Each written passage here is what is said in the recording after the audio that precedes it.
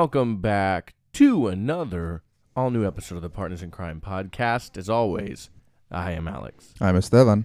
And we are back to finish, finally, the Star Wars franchise of review episodes.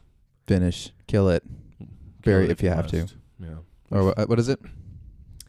Bury it, kill it if you must. As you can tell, I don't really know all that much of the sequel trilogy, and we'll get into why. It's okay, bud.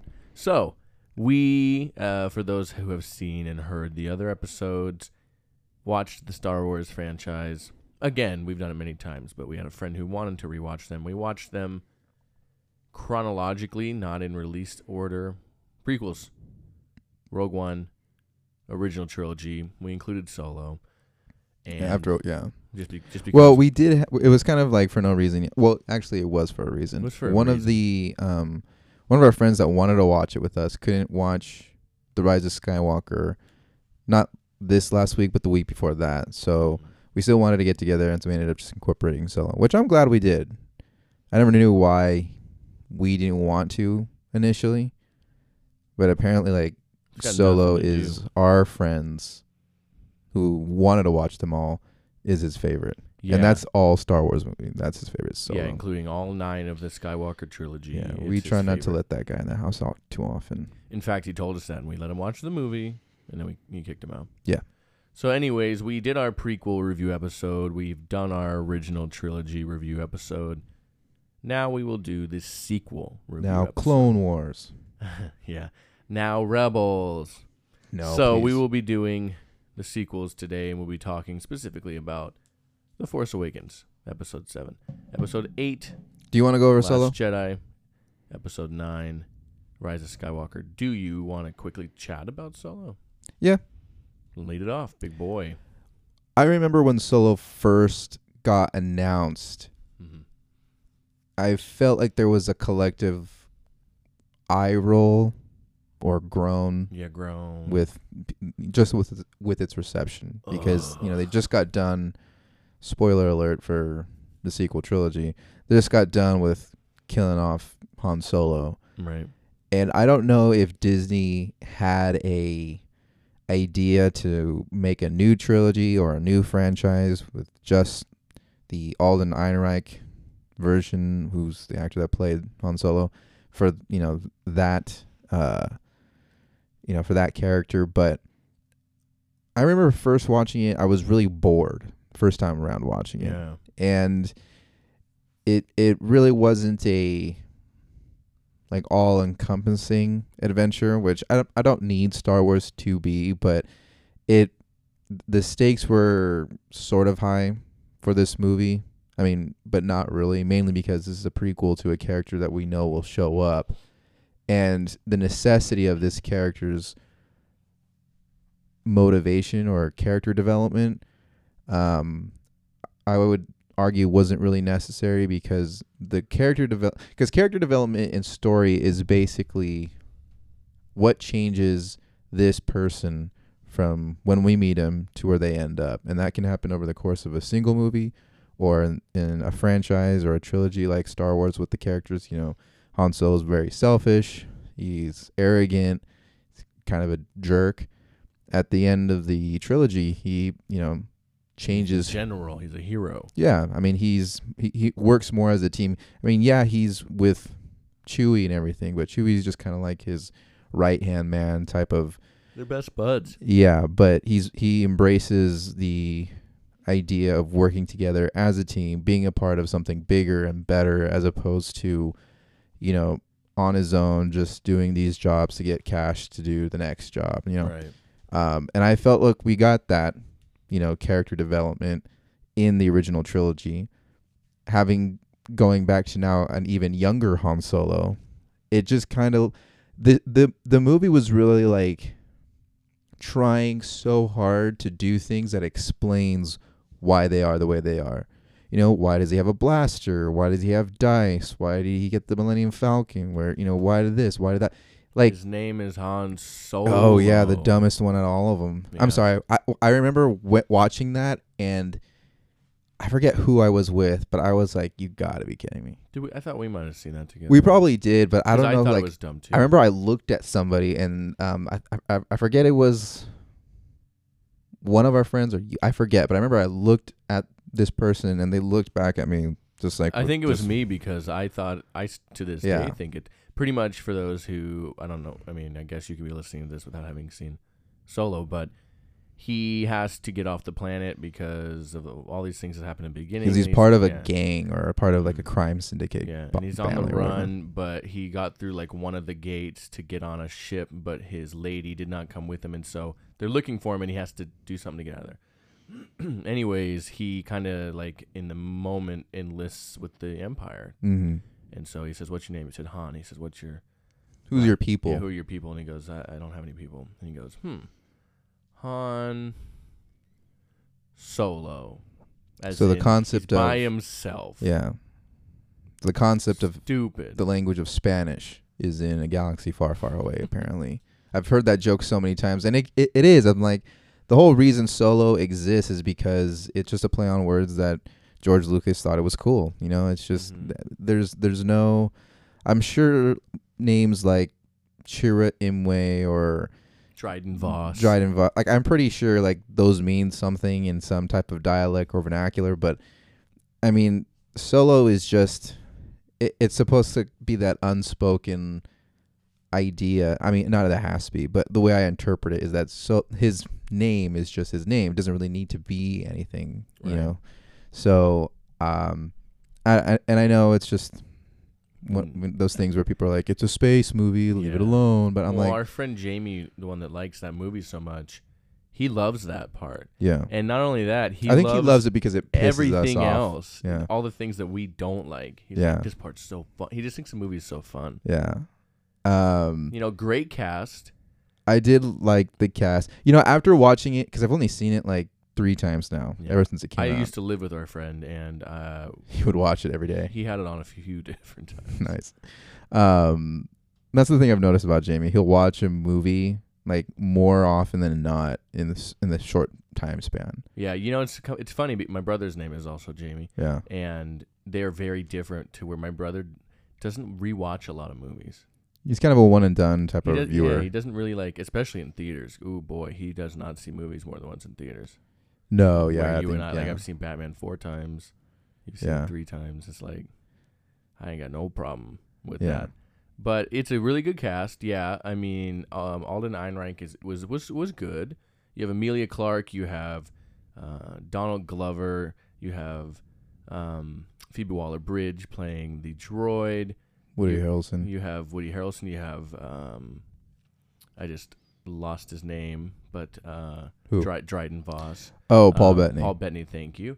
And then Jon Favreau voices an alien that's in Woody Harrelson's crew in the beginning.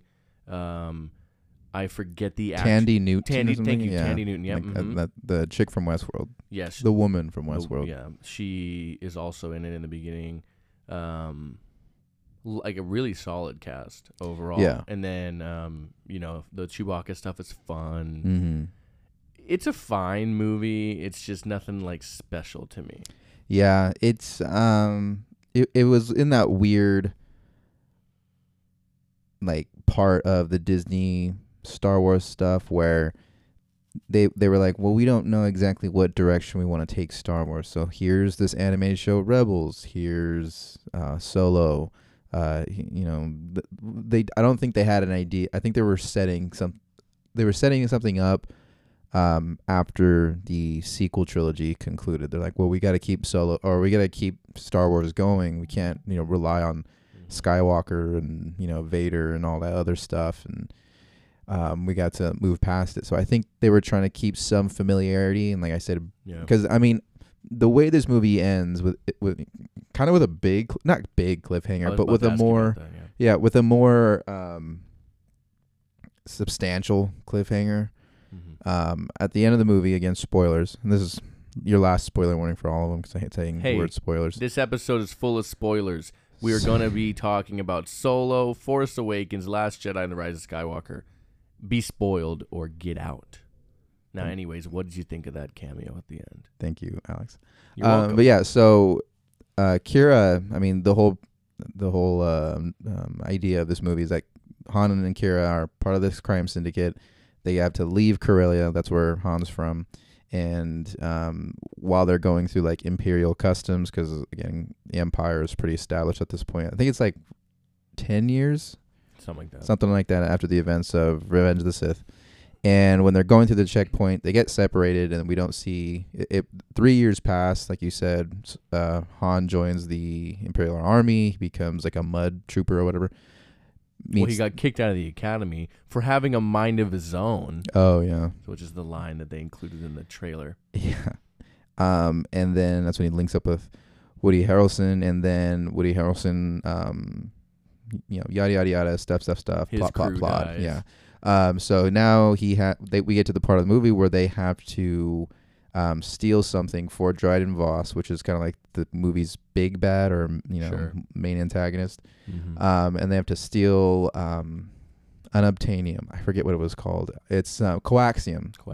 Coaxium is kind of like the fuel of Star Wars. That's kind of I like think it's what allows a lot of ships to like go hyperspace. yeah. And it's very volatile, so it has to be transported a certain way. And Real so they need, explosive. there you go. And so they have to go find, these oodles and oodles of coaxium, whatever, and they have to pay off Dryden Voss. Anyway, on Dryden Voss' ship, when they're making that deal, we run into Kira again, because Kira is part of this crime family. And it turns out that Crimson Dawn. And it turns out that, I mean, if anybody has watched Clone Wars and Rebels, Crimson Dawn is the crime syndicate that Darth Maul is actually a part of, or he runs. So at the very end of the movie, we get this brief cameo conversation between Kira and over the hologram of Darth Maul. Mm-hmm. The most out of left field kind of cameo in a while, I want to say, and doesn't really set anything up other than we know that Kira is going to be doing something with Darth Maul later. Mm-hmm. But also it She's seems supposed to go. He tells her to join him on Dathomir, right, which is his home planet. Right. So you just assume, they're going to be going and if doing that. If we're talking about like chronologically where Darth Maul is, Mm-hmm.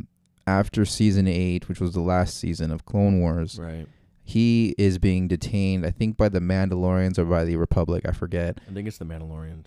No, it's the Republic, because the Mandalorians help detain him. Right. And then they have to transfer him back to Coruscant. But then in the act of transferring back to Coruscant, or transporting him back to Coruscant, Order 66 happens, and that's when Ahsoka Tano's like, hey, Darth Maul, because Ahsoka Tano is escorting him.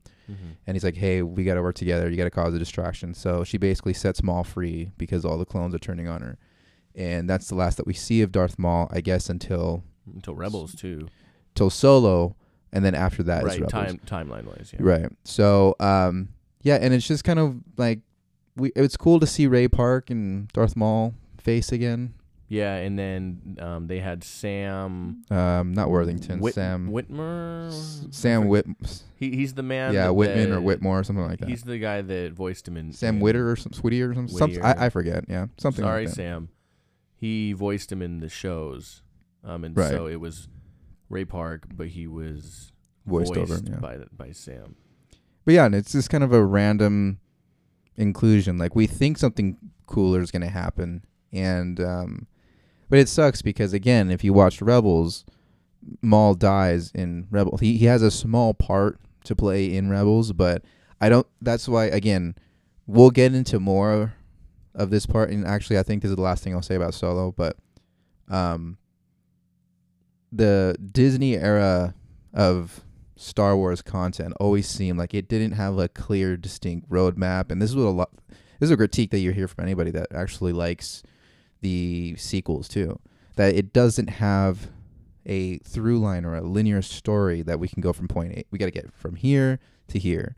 And it kind of seems like that with the other, pieces of media, because again, I don't think especially with such a huge character like Maul, that at first people really liked, but he died.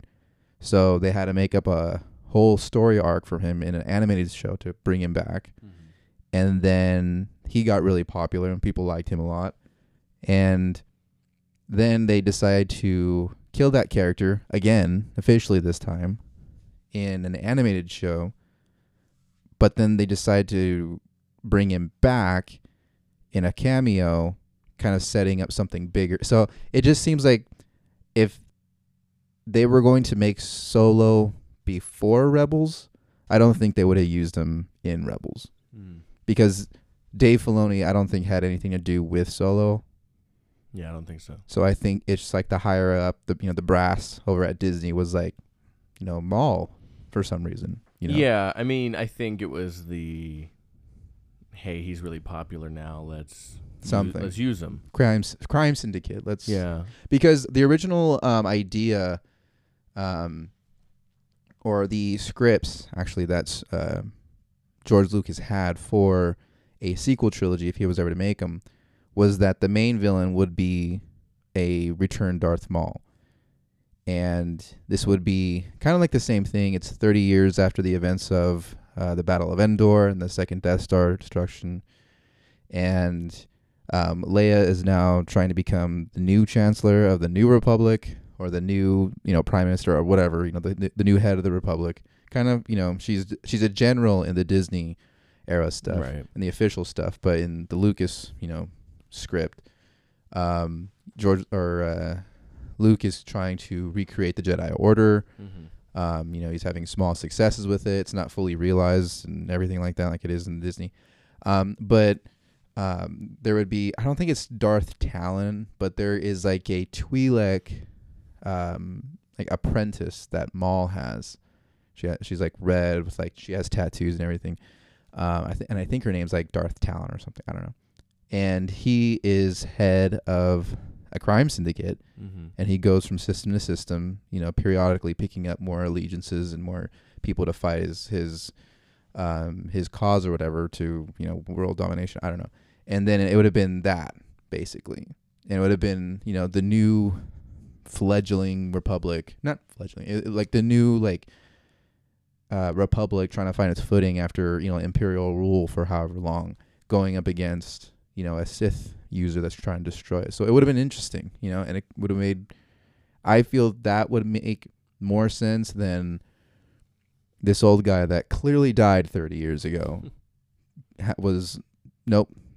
everything was. So we'll get into that anyway. But yeah, as far as Solo goes, it was, it for me, it would have been better if it was like a video game, like Fallen Order. Yeah, I mean, or maybe a book, limited series, maybe something where you have to invest so much time and effort into, when you could invest, because the script was written by Lawrence, and what's his son's name? Something Kasdan. So Lawrence Kasdan was one of the original screenwriters for Empire Strikes Back and a co-screenwriter for Return of the Jedi. It's Lawrence, I want to say like Joseph Kasdan or something like that, but him and his son came back for Solo, because Lawrence Kasdan did write The Force Awakens, and then he came back for Solo, and even then they were like, this is gonna be my last Star Wars related thing. So the story is not so bad. I mean, it's like a quick side of it's like, the best that I can describe it is like it's DLC. Yeah, really unnecessary. Fair. Doesn't really help the overall story. A lot of like unnecessary things, like in Empire when the hyperdrive is broken, C-3PO is trying to work on it, and he mentions briefly, like it's kind of like one of those things that it just like kind a of throwaway line where C-3PO is just like, your computer has a very interesting form of communicating, and now we know that it's L337 or whatever her name is. Yeah. That's the brain of the Millennium Falcon. Phoebe Waller-Bridge's character. Yeah. I mean, she was annoying at first, but then her. She's fine. But like Phoebe Waller-Bridge is funny. The droid was annoying for some reason. I don't know why. It just didn't work for me. But Phoebe Waller-Bridge is actually a really,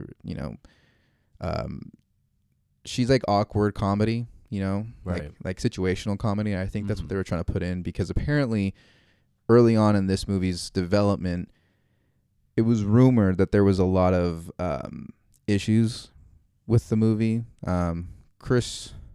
Miller or Lord and Miller, the two guys that made the Lego Phil movie and 21 Jump Street, 22 Jump Street, known for comedy. Phil Lord and Chris Miller, yeah. They were originally the directors of this movie, and they were like pretty, I want to say more than halfway through filming it when they were just abruptly fired for creative differences. And it wasn't like they stepped away. They were fired, as a lot of reports say that they were fired. And there was rumors or reports that, you know, the script wasn't good. Alden Ehrenreich's interpretation of Han Solo was like over the top.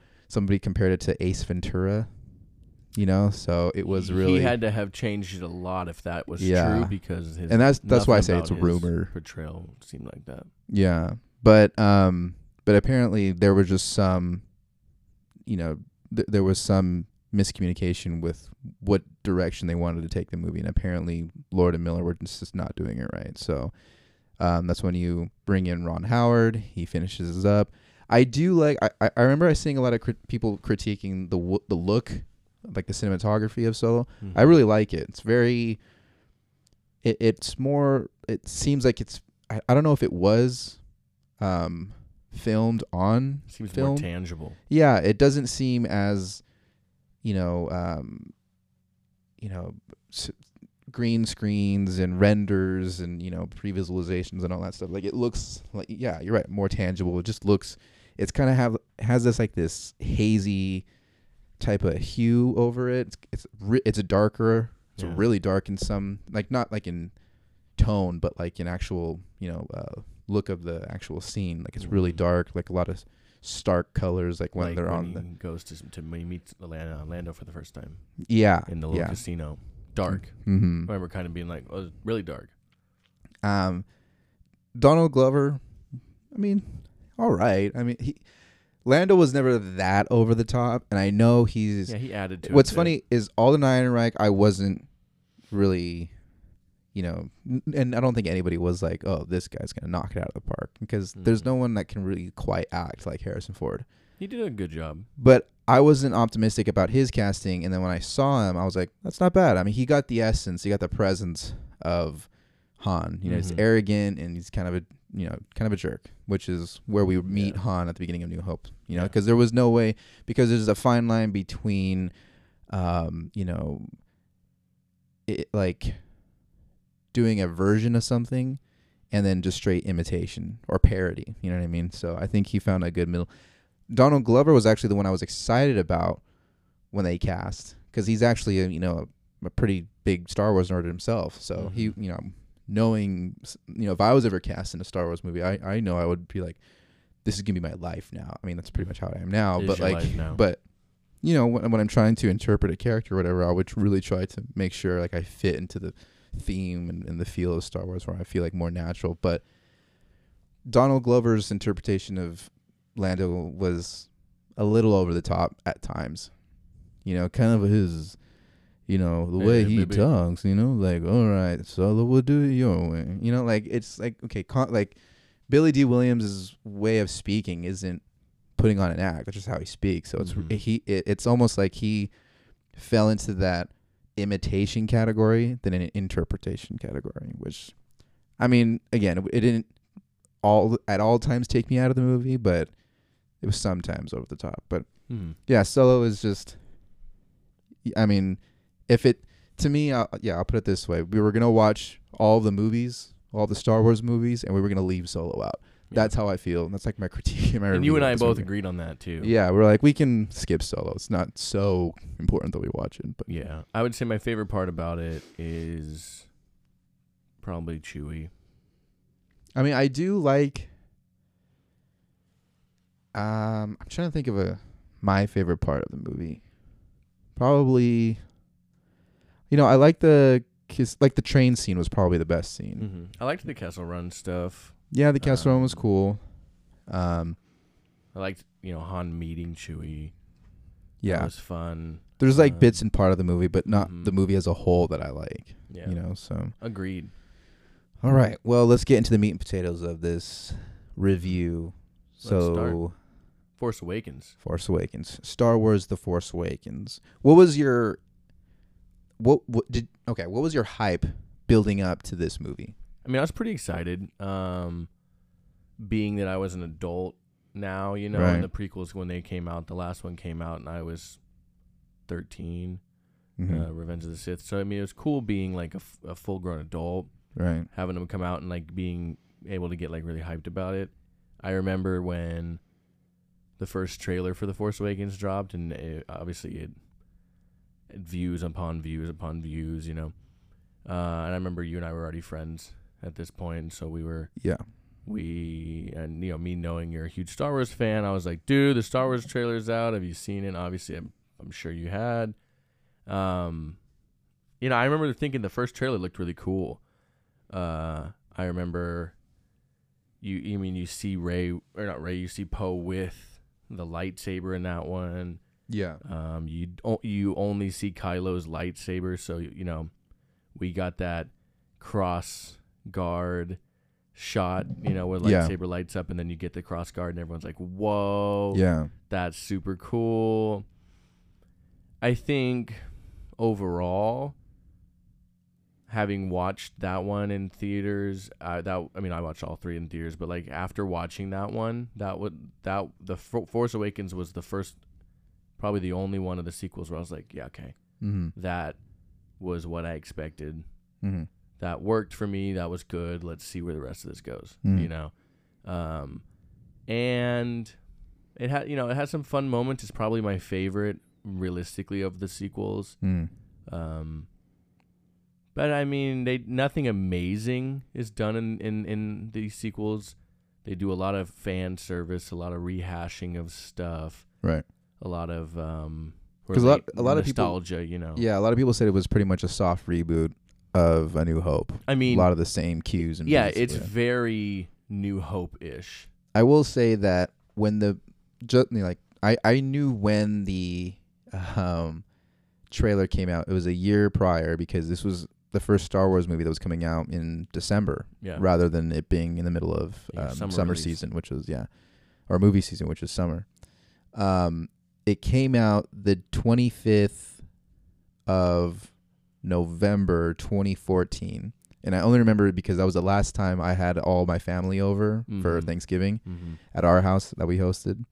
And I remember it came out really super early in the morning, and I ran upstairs. I didn't even run to my room because I think my uncle or my aunt were sleeping in there, so I ran up to my sister's room and I just like closed the door and I watched it on my phone, and I was like, and I think that the hype for me was I really kind of went overboard on the hype. You know, I got really, really excited about, because it was a Star Wars movie. You know, we haven't had a Star Wars movie since I was a kid, and that was in, 10 years prior, or 9 years at that point. And,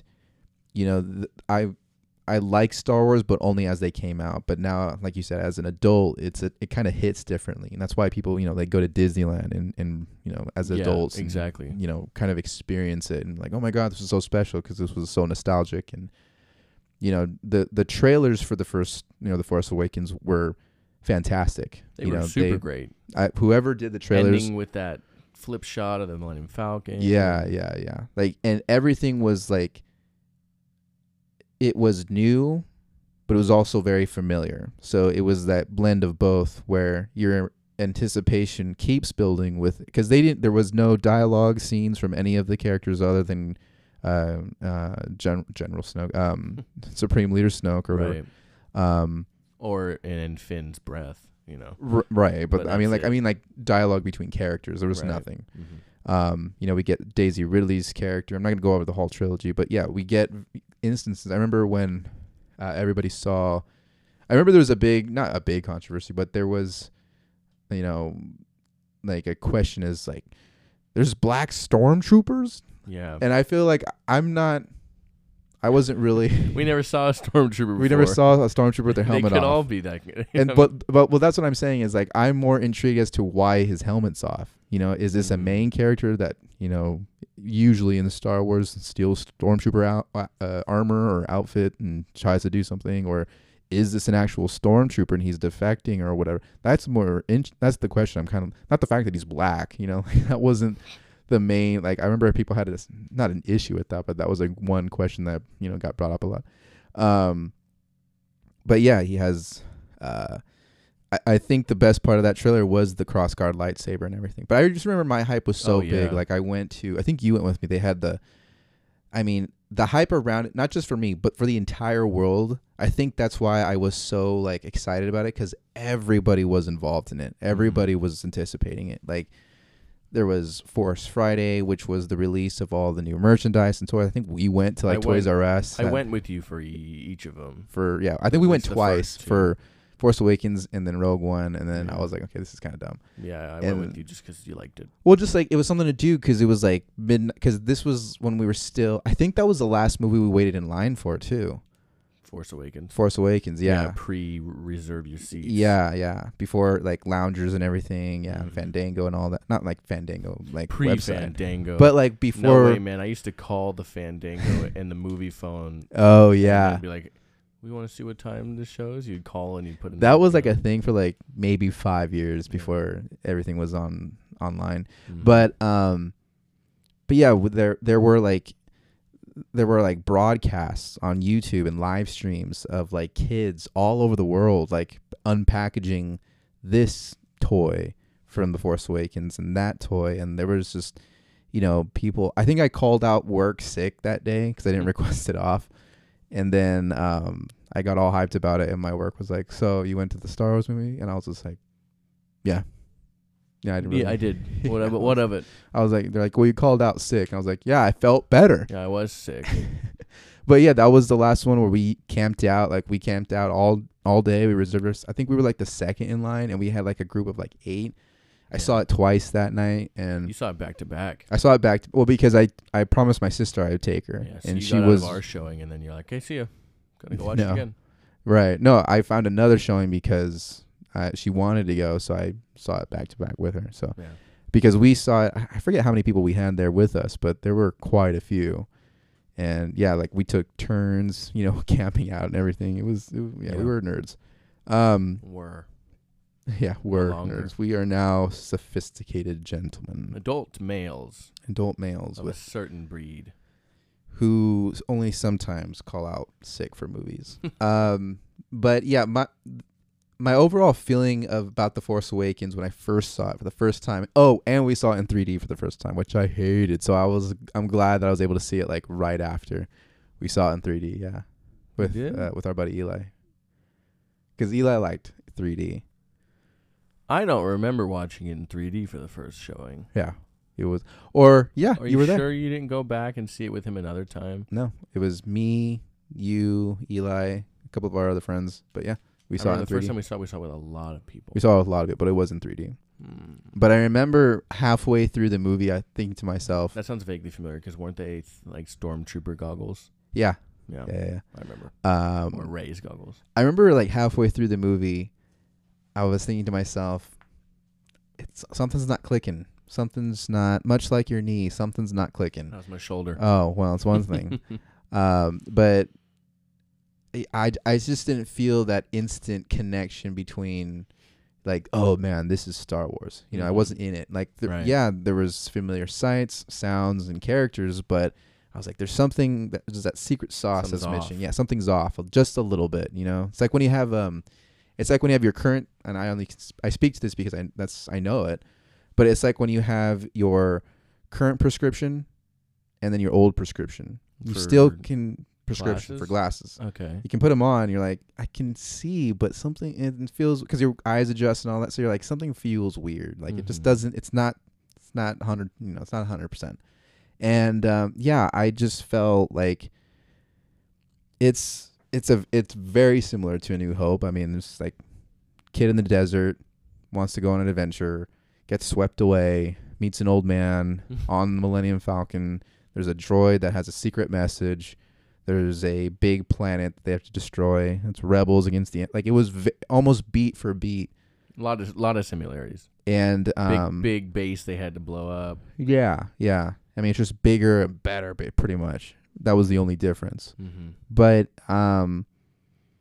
nothing to the extent of where it was so new. And a lot of people were saying that was a good thing, that it was so familiar, because it brings people back to Star Wars. People know what Star Wars is. Right. If you by sight and sound alone. You know what I mean? Because that's what you mainly do when you watch a movie. But like with the characters, you can show anybody that's not that big of a Star Wars, fanatic. You can show them a sound bite of Darth Vader breathing, or they know what a lightsaber looks like. Like, people know what Star Wars is. There's no need to like soft reboot it to like make them remember what Star Wars is. Yeah. Even if we are coming off of the prequels, which were a drastic, change from the original Star Wars. You know what I mean?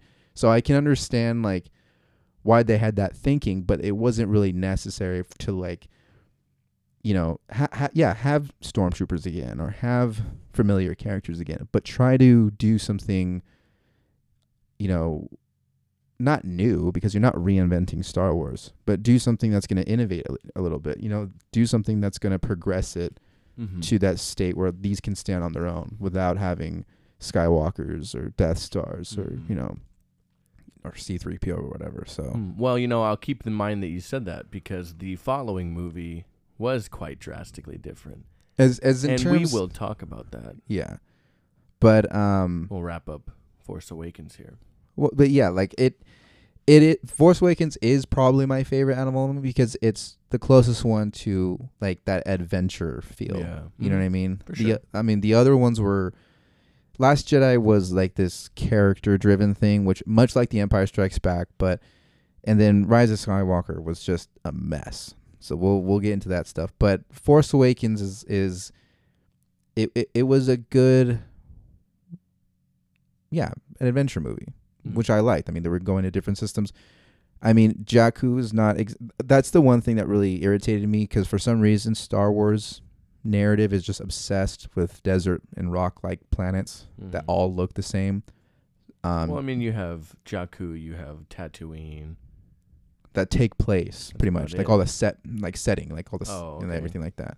They all take place in something that looks vaguely, similar to something else. And there's only so many things that you can say, like, just because the main character is a different gender and British doesn't mean like everything else about them is not exactly the same to the character that we all have come to know that's synonymous with a desert planet. You know what I mean? Like at least starting out.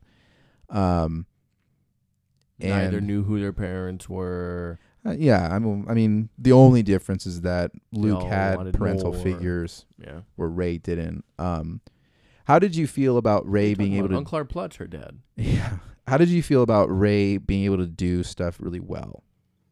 Seemed weird. Yeah. Seemed kind of out of left field a little bit. So the flying thing, not so much, because I mean, if you're on a planet where you have access to like different ships and everything like that, I mean, she looks like she's like, I am okay with her being able to fix things. That's not the problem. Yeah. The problem that I did have was how that she can be so, well versed in the other things that she's able to do that she just got introduced to, i.e., her finding out that she's Force sensitive, or she has the ability to manipulate the Force. And the biggest thing for me that irritated me was the whole the mind trick, or the Force, the Force projection or whatever. No, the mind thing. You will open my shackles and leave with the door open. Oh, you're talking about the Jedi mind trick. The Jedi mind trick. Yeah, I did not like that she was able to just do that. Do that right off the bat, because there was no like. It's a trick. What do you do with the trick? You learn a trick. You're not born with tricks. You know what I mean? You're not just. You don't say like, "Hey, you're able to do this one thing." It's like someone telling you, "Hey, you can do this one thing now," and you're like, "Oh, you're right. I can do it." You kind of have to have some kind of know-how or insight on how to do that before you can just.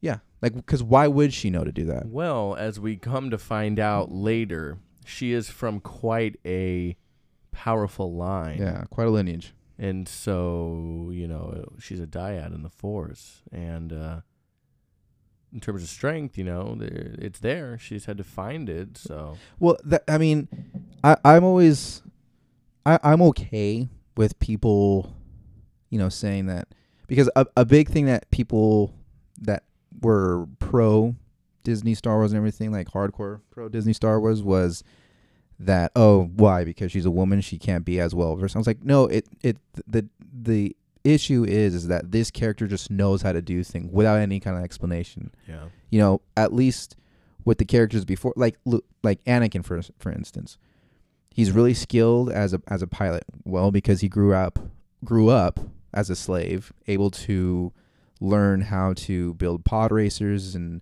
you know, he had some type of like engineer exposure to where, yeah, it's not so far out of the realm that he's able to fly a pod.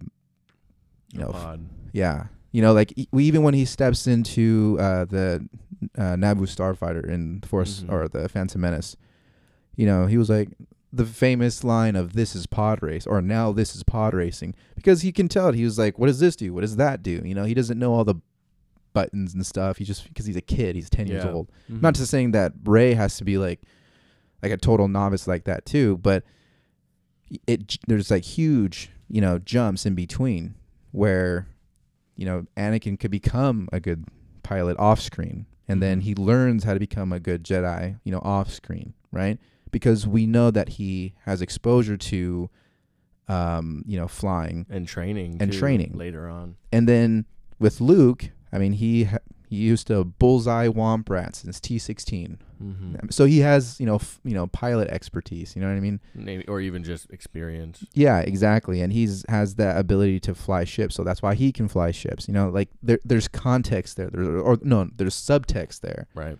That gives it gives that character the ability to do something. But with Rey, you know, her fighting, I never took into. I mean, her use of a lightsaber, maybe, but she always used it like a staff at times, though. And to be honest, she'd learned how to protect herself on Jakku. So I don't have a problem with her fighting. No, I did have a problem with her being able to stand toe to toe with Kylo, like it right was off the bat. Yeah, and I did hear I did hear the argument that Kylo was injured.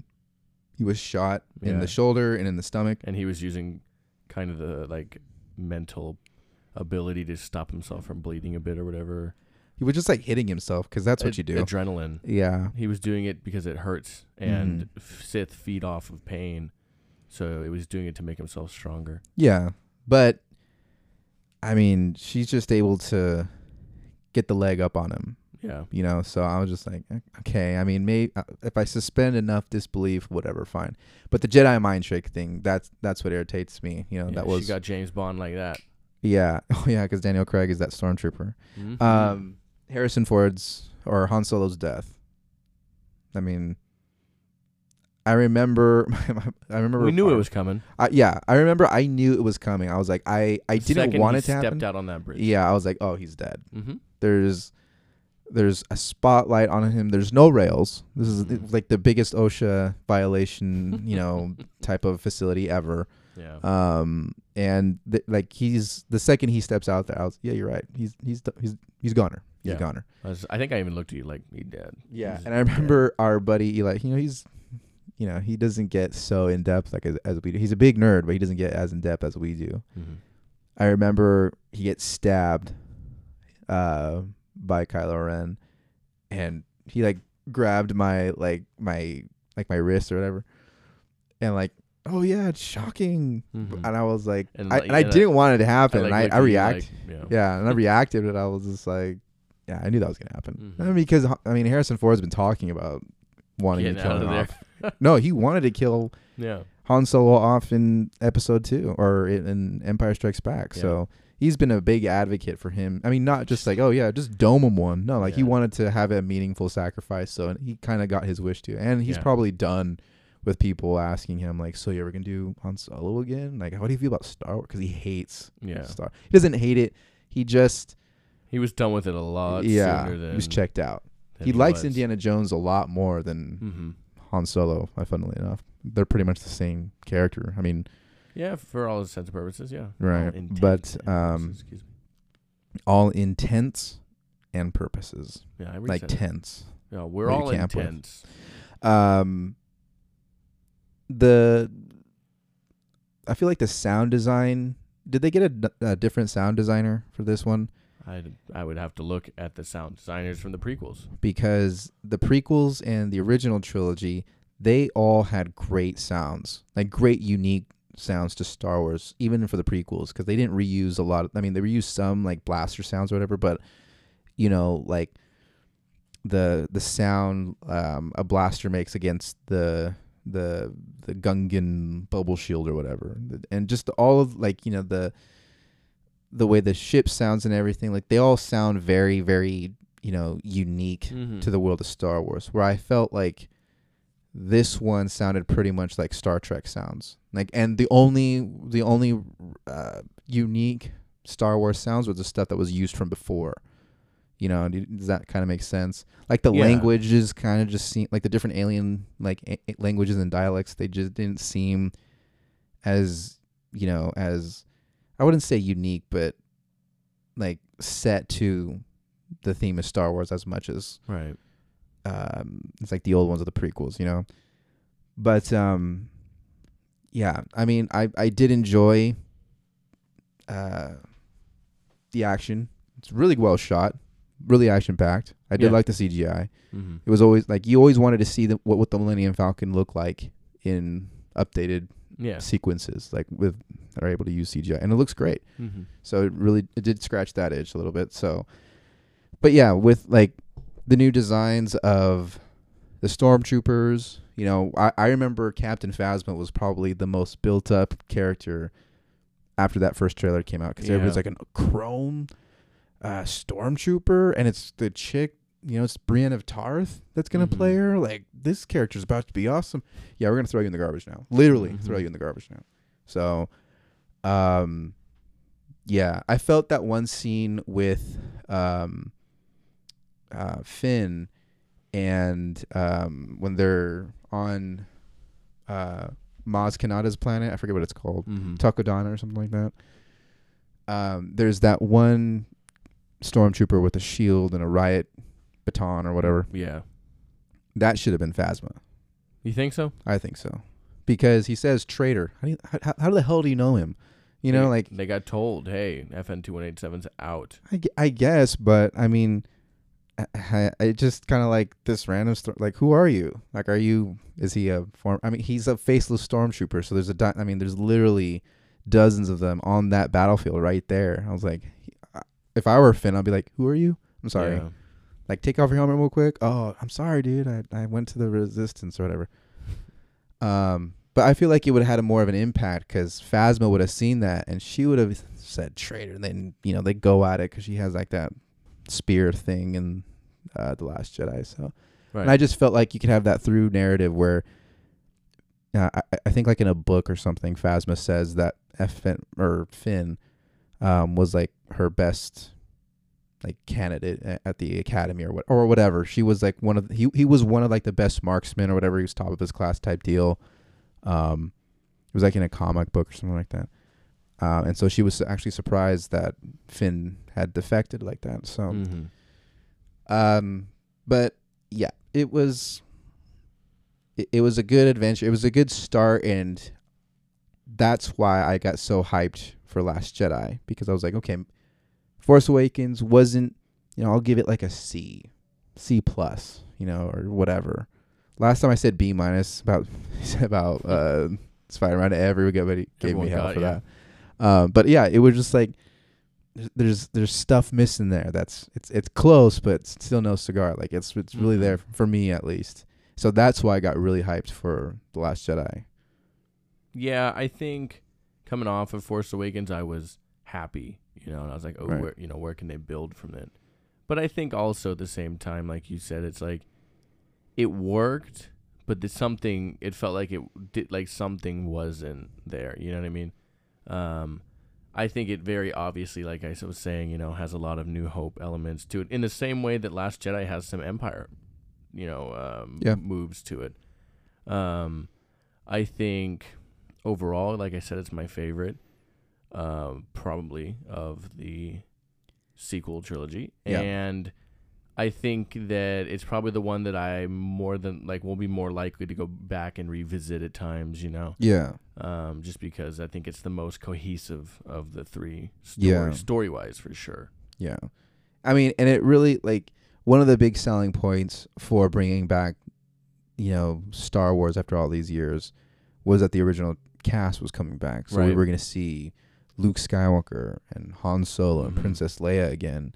So I think that was a huge selling point. Like, we got the rest of them. And you know what's hard about watching these new movies with these older actors is that they're old. Yeah. Because I feel like we don't realize, but we kind of do it subconsciously. Like, we're anticipating them in their prime. Like, we're going to see them back in, the black suit and the vest and the hair buns and everything. We're going to be like, oh man, we're right back in it. Right. And then you see, like, not that this is bad. And then you see how old they get. Yeah. And it's like your mom or your older uncle trying to do that thing they once did. And you're like, man, don't do that, Uncle Jeff. I miss the days, like don't do a backflip into the pool. You're going to pull something. You're going to do something. You're going to tweak your back. Just don't That's do it. That's going to be us soon, dude. Yeah. We're going to be the ones trying to do stuff we shouldn't be doing. You're falling asleep right now, my guy. But it's like one of those things where I saw how old Harrison Ford was. Yeah. And you're just like, gosh, wowee. Like Luke was the one that was like, I was like, whoa. Well, Luke is like, because Mark Hamill did lose, quite a bit of weight for this role. And he even said in an interview that when that moment at the end in the forest where Rey's going to catch the lightsaber, he thought that was going to be him. Like, he was going to, kind of have the same moment that he had at the end of The Last Jedi, but in The Force Awakens, where he was going to show up at a left field or whatever. And he was kind of disappointed that it went to Daisy Ridley's character, because he was like, I thought it was gonna be me. Like, this is gonna be my whole build up. Haven't been in the movie this whole time. I haven't been promoted like I've been in the movie this whole time. And I lost all this weight. I got into shape. I did all this. So dyed my hair. So he's like, I always thought I was gonna be doing something substantial in this movie, and literally I have no lines in the entire film. Yeah, I was going to say that too. It's like we got a lot of Han, which is fun. Right. We got a little Leia, but we got whole bunch of Han, 40 seconds and a little bit of Leia. Yeah. 40 seconds of Luke, Yeah, right. Maybe. Didn't a say turn. a word. We get a turn from Luke. Mm-hmm. So and then like a kind of face, like a disappointed, like yeah. things back. And thanks. We had the very famous mystery box way of writing from Your that J.J. Abrams just favors over everything else, where we're getting small little tidbits and clues to, Rey says that her parents are coming back for her, or when Han is talking to Maz Kanata, like, so tell me about the girl, and then it cuts to the next scene. Like, there's something obviously there that we're... Yeah, you think, you're like, whoa, here we go. Well, we're reading into something. Like, the story's being written where you're kind of like leaning in and saying, well, what do they mean by that? With Kylo and the reason why, like the Knights of Ren. And not that I was anticipating the Knights of Ren being like this, this absolute necessity for the story. But it was like, we don't know what the Knights of Ren are. Yeah, I mean, they feature him in the trailer. Like, what is Ren, by the way, for all that? Because apparently Ren is just like it's like Darth, because it's Kylo Ren. Why did he pick the name Kylo? His name. We find out. Cool. I mean, we find out his name is Ben Solo, which again, I don't know why they named him Ben Solo. He's by himself. Well, I don't know why they named him Ben. Is what I mean, because Luke is the one that had the most relationship with Obi-Wan. And doesn't in the expanded universe books doesn't Luke have a son named Ben? Yeah. So it's Ben Skywalker, and then it's Kyle Solo or something like that. Isn't there one with a J too?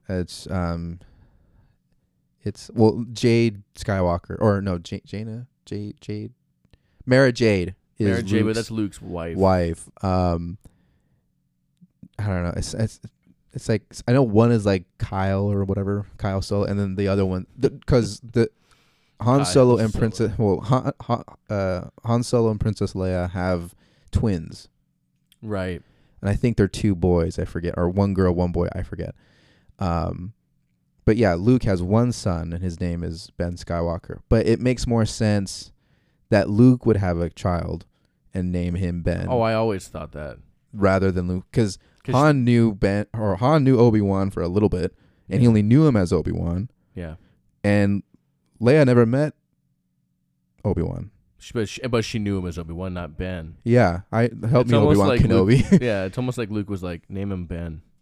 I guess, do but it for me. Name him Ben. That's like, going to you and saying, like, hey, what would be a good, like, I want you to name your son Steve. After your father. After my father. Like, yeah, but I don't have any relation. Me and my wife have no relation to you and your dad. So, right. So that was like the big, why are you naming him Ben? So yeah, and I think interesting. It was that thing where I, strongly believed that Disney was, and I'll say this about all of them, they are creatively bankrupt. Where they have to, you can say that about any of the live action stuff that they're doing. Their animated stuff is their bread and butter because Disney built an empire on animation, But even then, it was animation that was based on previously told stories, right. Cinderella, Snow White, Pinocchio, and all that other stuff. Like there's stuff but they put a mat over it, a really multicolored mat and some songs and everything. And you are one of the most profitable businesses or, franchises or whatever in all of history, arguably. And I think they did the same thing with Star Wars, where for love them or hate them, the prequels are so different because George Lucas wanted them to be different. I mean, there's interviews with him saying, he's like, the reason why they were so different is because I didn't want to do the same thing over and over again, because I can't be creative like that. Like George Lucas, much like Francis Ford Coppola, because they kind of came up in the same time, they are people that don't like to be, like they're artists. They're not, we can, make the next big thing over and over again. Like we need to experiment. We need to be able to, do different things in order to get inspired to make these unique things. And if you want me to keep making the same story over again, that's boring. I'm not going to want to do that. And I think that's one of the reasons why they didn't even want him to come back, because his stories, his scripts were so different from what they wanted, which was like, how can we make a quick buck, on this? Let's just do what we did before. Let's just slap a, nice coat of paint on it and push it out there, and we'll get our return, and they did. Like that's no one's arguing that Disney made the the right or wrong business plan, but as far as like going into these movies and thinking that you are going to get something fresh and new and unique, it's a little like you're selling yourself short. As in terms of, for sure, as a cinematic experience, I would say, and not to get all like uppity about it, like I'm just saying, it's like after watching Star Wars however many times and, seeing like, I don't need this movie to be, and I'll talk more about it in Last Jedi, and this will be the last thing I say about Force Awakens, but the only expectation that I had for these Star Wars movies was I wanted to be surprised.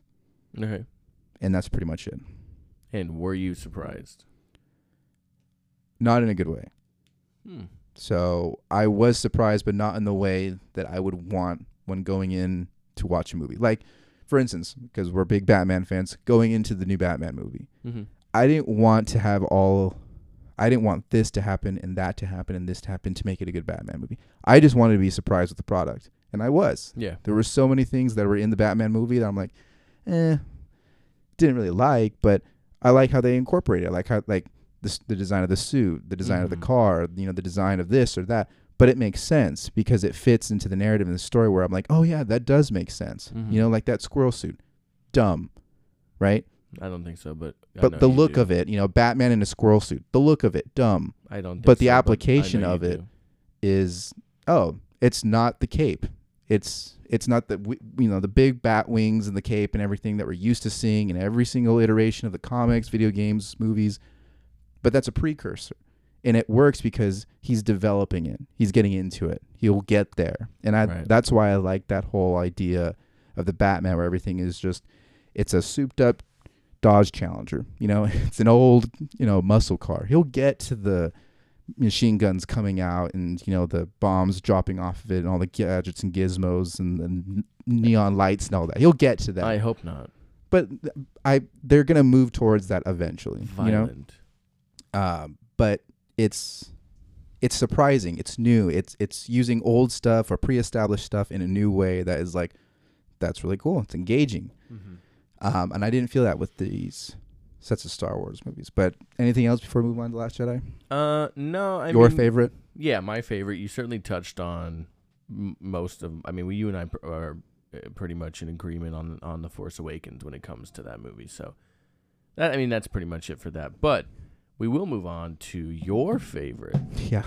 No, it's not. But number 2 in the sequel trilogy, The Last Jedi, which is probably the most divisive of the 3 sequels that were put out. It was directed by Rian Johnson, while 7 and 9 were both directed by J.J. Abrams. Originally, it was meant to be 3 different directors, but stuff happened, which I'm sure we'll touch on very slightly as we move into Rise of Skywalker, excuse me. Rise of the Turn of the Jedi, Skywalker, Sith Empire, Striking All Back. Part 2 coming next year. You know what's funny, actually? Go ahead. My liking of these movies, or my ranking, when people are like, rank them. Yeah. They go down as they in go. order. Yeah, me too. So Last Jedi is not my least favorite Star Wars movie. Same. It goes down, basically. Well, I'll say that before we really get into it. Rise of Skywalker is my least favorite by a fair amount, and I still don't know if I dislike it more than Phantom Menace. But that's just me. Anyways, yeah, we're not here to talk about prequels. We did that already. We've done that. Watch it. Listen, to Partners the in episode. Crime. Partners in Crime, Spotify, iTunes. SoundCloud. Anyways, so yeah, Last Jedi was certainly really different. Again, like I said before, my anticipation going into this movie was very, very high, because I'm like, oh, okay, they hopefully they got all of that fan pandering out of the way. There's no callbacks to this. There's no that. There's no, hey, remember this? Let's do it again. Hopefully they're like, let's just do that to get everybody hyped up. But now we're really gonna take a turn. We're really gonna we're gonna flex on everybody right now. Mm-hmm. We got Rian Johnson. He made arguably one of my more favorite modern sci-fi movies in Looper. So I was like, oh, it's more character driven with a little bit of stupid sci-fi stuff mixed in, but it's more like, you're invested in the characters more, which was what Empire was. So I was like, this is gonna be the one. And the trailers, another solid trailer. The trailer, I don't think the trailers did a good job as well. I'm not gonna say they didn't do a good job, but not as good of a job as the Force Awakens trailers did. But I was like, I'm already gonna see this movie anyway. I'm like, there are some movies that have not so great trailers, but the premise of the movie is so great that you're like, I'm gonna see this movie anyway. Yeah, I think if I remember correctly, I liked the trailer a lot, specifically visually. Mm-hmm. Like you see that stuff on Crate, which is a salt planet, right? And underneath that's totally the not salt, ice. Yeah, underneath the salt is red. Crystals. And it just gave for a lot of really cool visuals, and they included some of that in the first trailer for The Last Jedi. I think that there's a lot of cool stuff in The Last Jedi, but man, there's a lot of dumb stuff in The Last Jedi. There's not a lot of contradicting things in The Last Jedi. The whole movie is a contradiction. It's a contradiction to the first one. And that's a lot of people. I remember there was so much, like you said, controversy and back and forth. Like it was kind of the same narrative that a lot of people had with Man of Steel, which is you're really gonna love this movie or you're really gonna hate this movie. There was no in between. There wasn't like, yeah, it was all right. Mm-hmm. And everybody, I had friends who were like, this is the worst. This killed my childhood. This just destroyed that. Destroyed this. Everybody's ruined. All the characters are worthless to me now. I was like, What an aggressive reaction. I mean, there was to a space movie. Well, and then the other people that were like, this movie is the greatest, would have that argument. They were like, it's a space movie about wizards and I was for kids. I'm like, no. Both of you guys are aggressive, and both of you guys are wrong. This movie can be fine on its own. And that's how I feel about the movie, because I remember at the time when people asked me, how do you feel about this movie? Everybody, like, if I said one thing, like, oh, you're just a Star Wars, or you're just Disney, what is it called, shill, or you're not a real Star Wars fan, or oh, you just don't like her because she's a woman, and like it was like, no, there are things. There's the actual story and the overarching story that you have to take into effect when watching a Star Wars movie. You know what I mean? And I feel that the reason why I say this movie is a contradiction is you can tell, because this is the first movie where both writer and director were one and the same. Right. Solo, which was Rian Johnson wrote the entirety of the script. I mean, not this, like the screenplay and everything was handled by, I think not Lawrence Kasdan, but somebody else. And he also directed it. So he pretty much had a monopoly on the creative decisions. I mean, he had to answer to like producers, Kathleen Kennedy and higher ups and everything like that, but he pretty much was steering the entirety of the ship. And both J.J. Abrams and Rian Johnson are aggressively different, and it shows. Yeah, tone and style and just the way that they do movies in general. I know I kind of said three the same things, but yeah, they're very different directors for sure. And and it was I couldn't ever really say how I felt about The Last Jedi, because everybody was just so over the top about it. Like, you say one thing in its favor, or you say one thing that's not in its favor. Like, you could never just be like, yeah, it was whatever. It's not the best Star Wars movie, and it's definitely not deserving of like Rotten Tomatoes score and all the accolades that it, received from fans and news and all that stuff. Like, it's definitely not up there, but it's not the worst either. It's not, the lower level. We'll save that for 2 years from now, when the next one comes out. No, it's not, the worst Star Wars movie. It's just it's all right. Like, I put it on the same level of like Attack of the Clones and like, Rogue One and Solo, where it's like, yeah, it's all right. It's not something that I'm like over the moon about, this is not the definition of Star Wars to me, but it's also not a betrayal of like who I am as a Star Wars fan, so, but there are a lot of things that I did not like in this movie. I mean, for me, there were cool things in the movie, right? Right. There was, like I said, the stuff on Crate was real cool. A lot of the Kylo stuff was cool, and Kylo's my favorite character, and his arc is my favorite throughout the three movies. There's the throne room fight near the end of the movie with him and the Emperor guards, whatever they're called, and Rey. It was fun with Luke being back.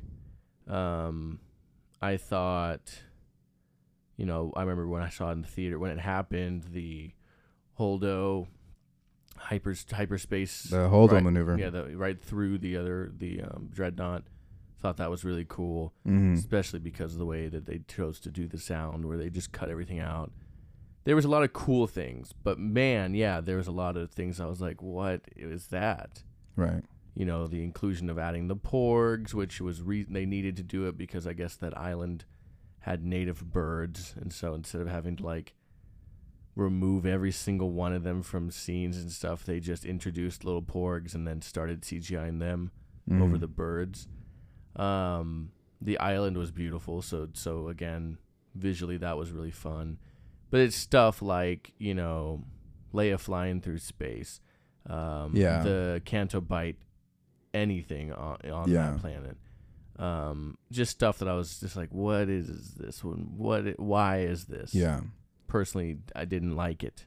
And that's why it's a direct contradiction to because it's not The Force Awakens. It's not we're not going to give you stuff that you already know. We're not going to give you stuff that, and that's what a lot of people, especially Ryan Johnson, who was a big, that was another thing that I really got me irritated about the movie, was that Ryan Johnson was being, there's difference between being a troll and then stooping to people's level. And a lot of the stuff like on Twitter, you know, a lot of stuff that he did in media was stooping to, because there were, you know, blatant, you know, unreasonable Star Wars fans that were, you know, calling this movie out for stupid reasons. Always are.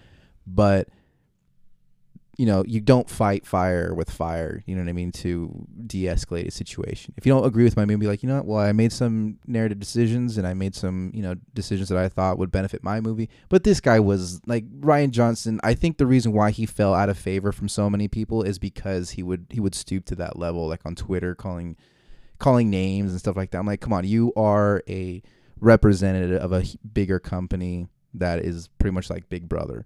Like, I'm not going to say show some class and don't stand up for yourself, but art is art, even if it's crap. Yeah. You put it out there and just say, like, yeah, I mean, if you didn't like it, you didn't like it. If you liked it, subjective. Great. Yeah, and you know, he was very much under the impression like this movie is Star Wars. I grew up. I'm a nerd. Like there was, I think it's called like The Director and the Jedi. It was like a little short mini thing that they did for the DVD release of Last Jedi, and it was just basically him and his version of what Star Wars meant to him.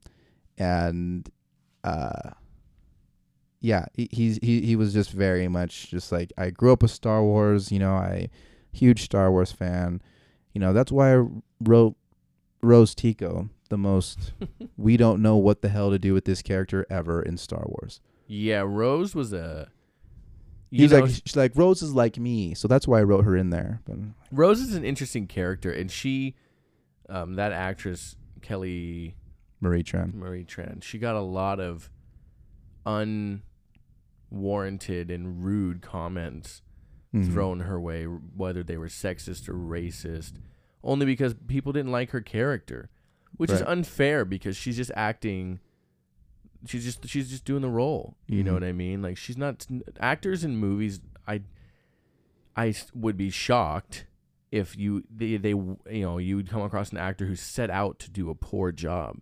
You know, they're trying to do what they think is right by the character, and they're trying to do a good job. They're not. She didn't try to be bad, right? And it's not that she's terrible either. Her character maybe just isn't written very wonderfully. And it's just one factor of that movie that's kind of just all over the place. Right. But she got a lot of hate for that was, you know, not called for, very uncalled for. But to be fair, the character is kind of all over the place. You know, her sister, before we know it's her sister, dies in the beginning to like set off these bombs on a dreadnought. Right. The explosion, you know, kills her, but You find You find Rose later on, and Finn and her, you know, start this friendship. But then she's also like kind of interested in Finn. I mean, she knows him as a parent. You know, like this. The whole movie really plays upon this idea of like legend, right? And people being built up. You know, we know Finn's really not that amazing, at least not yet. Yeah, and apparently he is a big role in the Resistance. Even only being in the Resistance for like 2 days, 3 days. I think, you know, going and helping destroy Starkiller Base probably gives you some cred. Yeah, you know, but and he was also. This movie is pretty much a dovetail from Force Awakens. So she was like, never mind. It's like a small critique, but it's just like so that's what I'm saying is it's like we know he's really not all that great. Mm-hmm. We know he's all, but the idea this movie always plays is the idea of a legend, right? And this built up story, right? And they revisit that, whether it's Luke, right, and being this built up story and not being what he really was again, but going out there and standing down, facing the First Order with a laser sword, just him, right? That idea. And then at the end, the idea that the Jedi and the Resistance are becoming notable again. Right. And that kid, the broom boy, remember? Yeah. The idea that there's this thing to believe in again, right? Mm-hmm. And it's Even though the Jedi happened only 30 years prior. That's like saying but that kid's like 8. rock and roll wasn't really that great. Where'd it go? It's like, no, it's still great. It just hasn't been around. I mean, rap took over. I mean, not to say that like we can start, listening to rock again. It's like, no, it's always been there. You know, it's always been part of music. It's always been it's been relevant. So the fact that they're like, even in The Force Awakens, she was like, the Jedi were real. I'm like, yeah, they're very much well documented. They reestablished the Jedi she Order. lived on a little desert island. I guess, yeah. She didn't know nothing. But so that idea, right, is played up throughout the movie. Yeah. Of legends and stuff. And so she thinks he's this amazing character, and she kind of comes to find that he's flawed just like everyone else.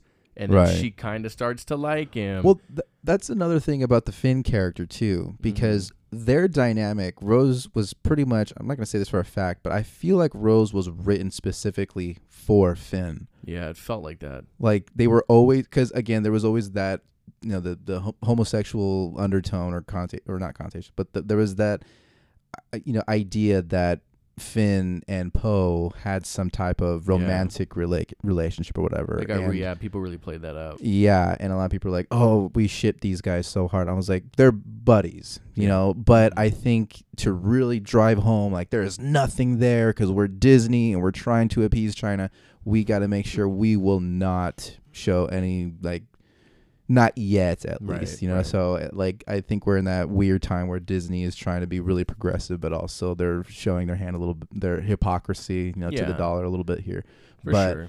Yeah, I feel that her role in Star Wars as a whole, that rhymed, wasn't good. It was written as out of a reaction, not for the story's sake, but for, hey, we need a girlfriend for Finn. Yeah, it felt like she was, I mean, all she did in that movie obviously was played off of what he did. Right. And it's just, it was weird. You get to the end and Finn was going to, I guess, realistically sacrifice himself. Which I really wanted. Jeez. No, die. No, because Finn is the most, not poorly written, but he is probably the... most poorly written character in Star Wars in terms of who he is and his development as a character. Because he goes from, I can't be a stormtrooper anymore. I can't kill innocent people for whatever cause. I'm going to join. I'm looking for something to do. I'm looking to get out of I don't want any kind of problem with this. And then he finds purpose with Rey and with the Resistance and wanting to fight the good fight and everything. And then in The Last Jedi, he just like, F this. I'm just going to wherever he said he was going to go, he was going to leave. That's how he met Rose. Well, he was going to go find Rey. Yeah. And he's simping. Yeah. And he was simping real hard. But is your purpose to fight and do what's good or just have a friend? Mm-hmm. Because we don't know what Finn's motivations are. He wanted to protect Rey. Rey. Which is Rey was always kind of protecting him. Yeah, you're the one that's been unconscious for a couple of days. Stop taking my hand. Yeah. That whole thing. She didn't need to be led around. He kept thinking he needed to. Yeah. She never needed him to. And yeah, so I feel that he was sidelined. I mean, even John Boyega said that he wasn't happy with the direction and the kind of that cheerleader aspect that Finn was, because here you have a character in one of the more influential franchises of all time, being a person of color too, being in this predominant role and a lead, and he gets sidelined. I mean, again, they're having their cake and eating it kind of, because the main lead is a woman, so that's still progressive, but it's like, well, don't just have him to say oh, we have that one black friend. No, make him do something. Make him give him some, it's implied it's implied very, very vaguely in the last movie that he has something more to him. Yeah. But it's never played where it's used in any kind of way. He doesn't, it's played at the end, him being able to figure out which one of the... Yeah, you got to watch 3 YouTube videos to figure that out before. It's never written in a way where oh, okay, that makes sense. But, yeah, I think the Rose Tico character and then Finn's character or John Boyega's character were very not well utilized. And a perfect example is the casino planet, or I forget what the Canto Bight. Yeah, that whole sequence should have been taken out of the movie. Yeah, it stops the movie dead. It stops the momentum of the movie. It felt like a lull. It felt like it was just there to give them something to do, because ultimately, and it feels like that as the movie ends, because you realize that mission was pointless. Yeah. It had no impact realistically. The point of that outcome of the movie. The point of that sequence was only to get Finn and Rose on the ship. Okay, I was just gonna say that. Apart from getting them on the ship for ultimately, the end all be all to have all of our characters in one. Yeah, exactly. Have them kind of, kind of like Empire. Be in the action of the moment. You know, that was kind of that was it realistically. You know, and then you have the stuff that takes place down on Crate, which was cool and everything. But then he was going to sacrifice himself because now he understands that it's about being a hero, and that's why I was like, it would have been cool if they did sacrifice him, or if he does sacrifice himself, because that's a big character moment for him. He's like, you know what, it's a more impactful one, rather than the unnecessary character of Rose Tico, just coming in out of nowhere, because he could have.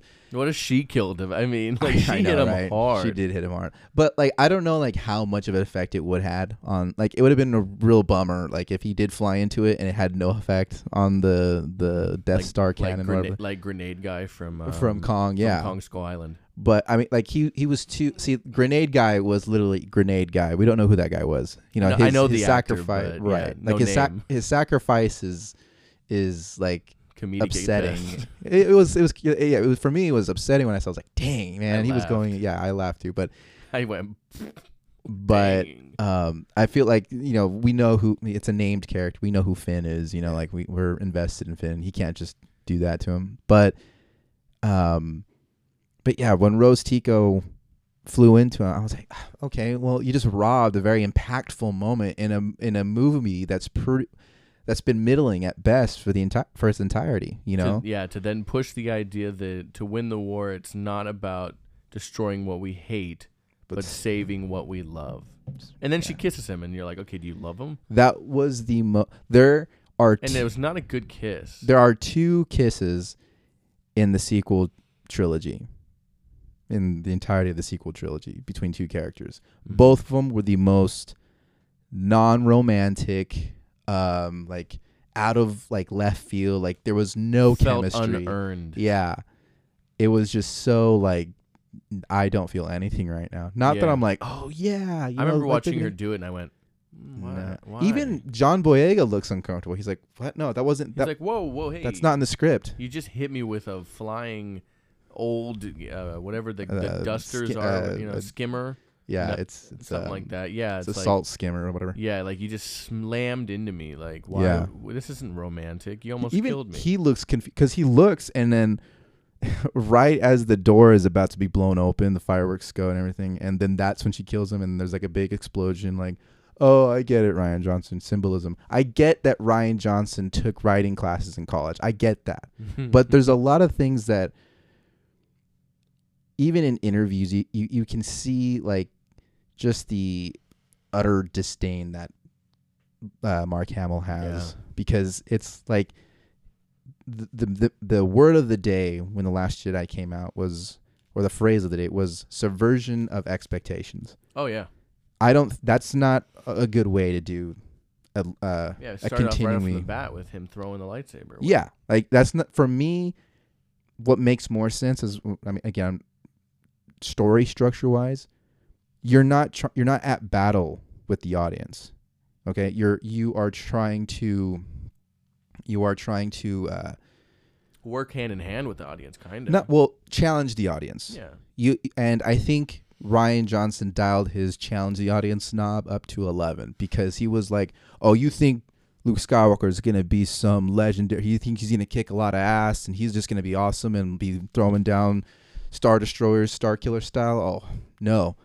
He's not. He's mean now. And old. Yeah, he's a grumpy old man. Get off my front island.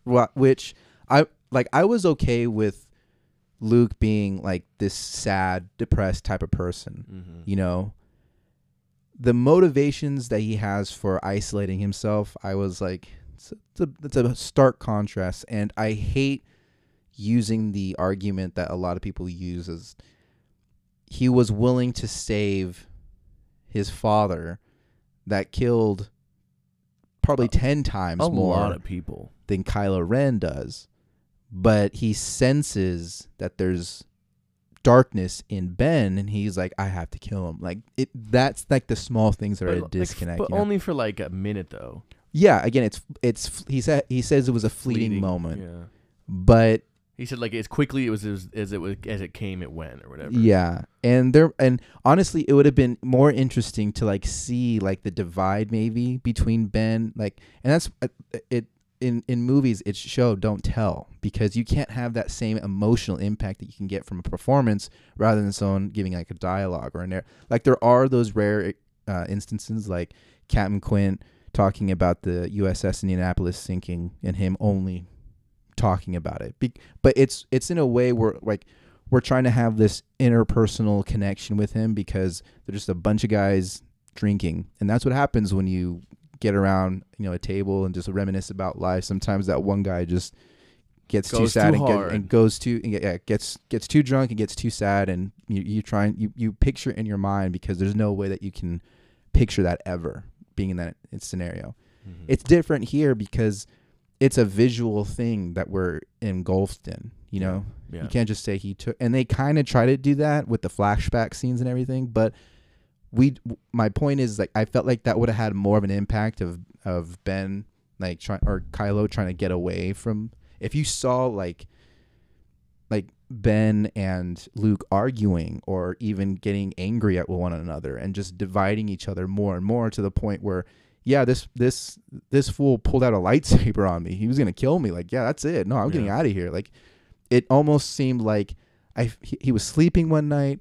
It had been building up a couple times. I looked into his mind or whatever. And, he's didn't like what I saw. Yeah, so I got to kill him. It's a big stark contrast to where Luke literally has the upper hand on Vader when he's on the floor ready to kill him. Mm-hmm. He doesn't say like, you know what? I'm not going to do it. He throws his lightsaber away. He's like, absolutely, you know what? Kill me, Emperor. Like, I'm willing to, I'm willing to be the sacrificial lamb in order to save someone who probably doesn't deserve it. Right. But that's what it means to be a Jedi.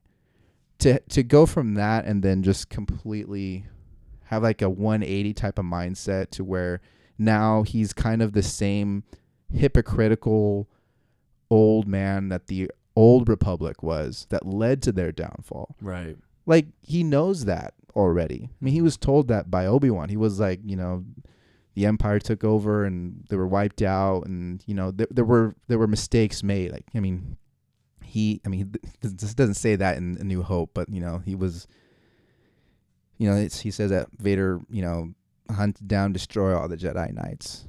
And there's a line in Last Jedi where, like, at the height of their power, they were able to let Darth Sidious rise to power and take over the universe or whatever. Like, yeah, that's true. Right.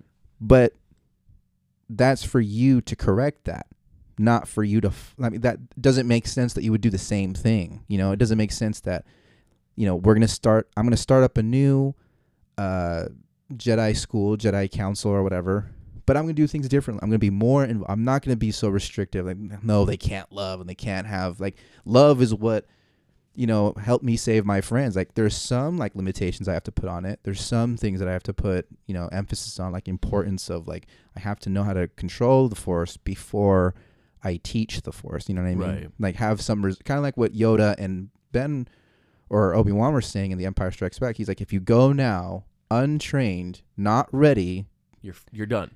Because it's not the fact that you're younger, you're energetic, you're stronger, or whatever like that. He's going to tell you something that's going to rock your world. Mm-hmm. And we know he's going to tell you that. So don't go because you're not ready for that. And he goes, and that's what makes him stumble and fall. Yeah. So we've seen that Luke has had those instances where he's had the ability to learn to not do what everybody tells him to, but also not do what everybody was getting wrong. Mm-hmm. Because at the end of it, yeah, Leia was able to get away.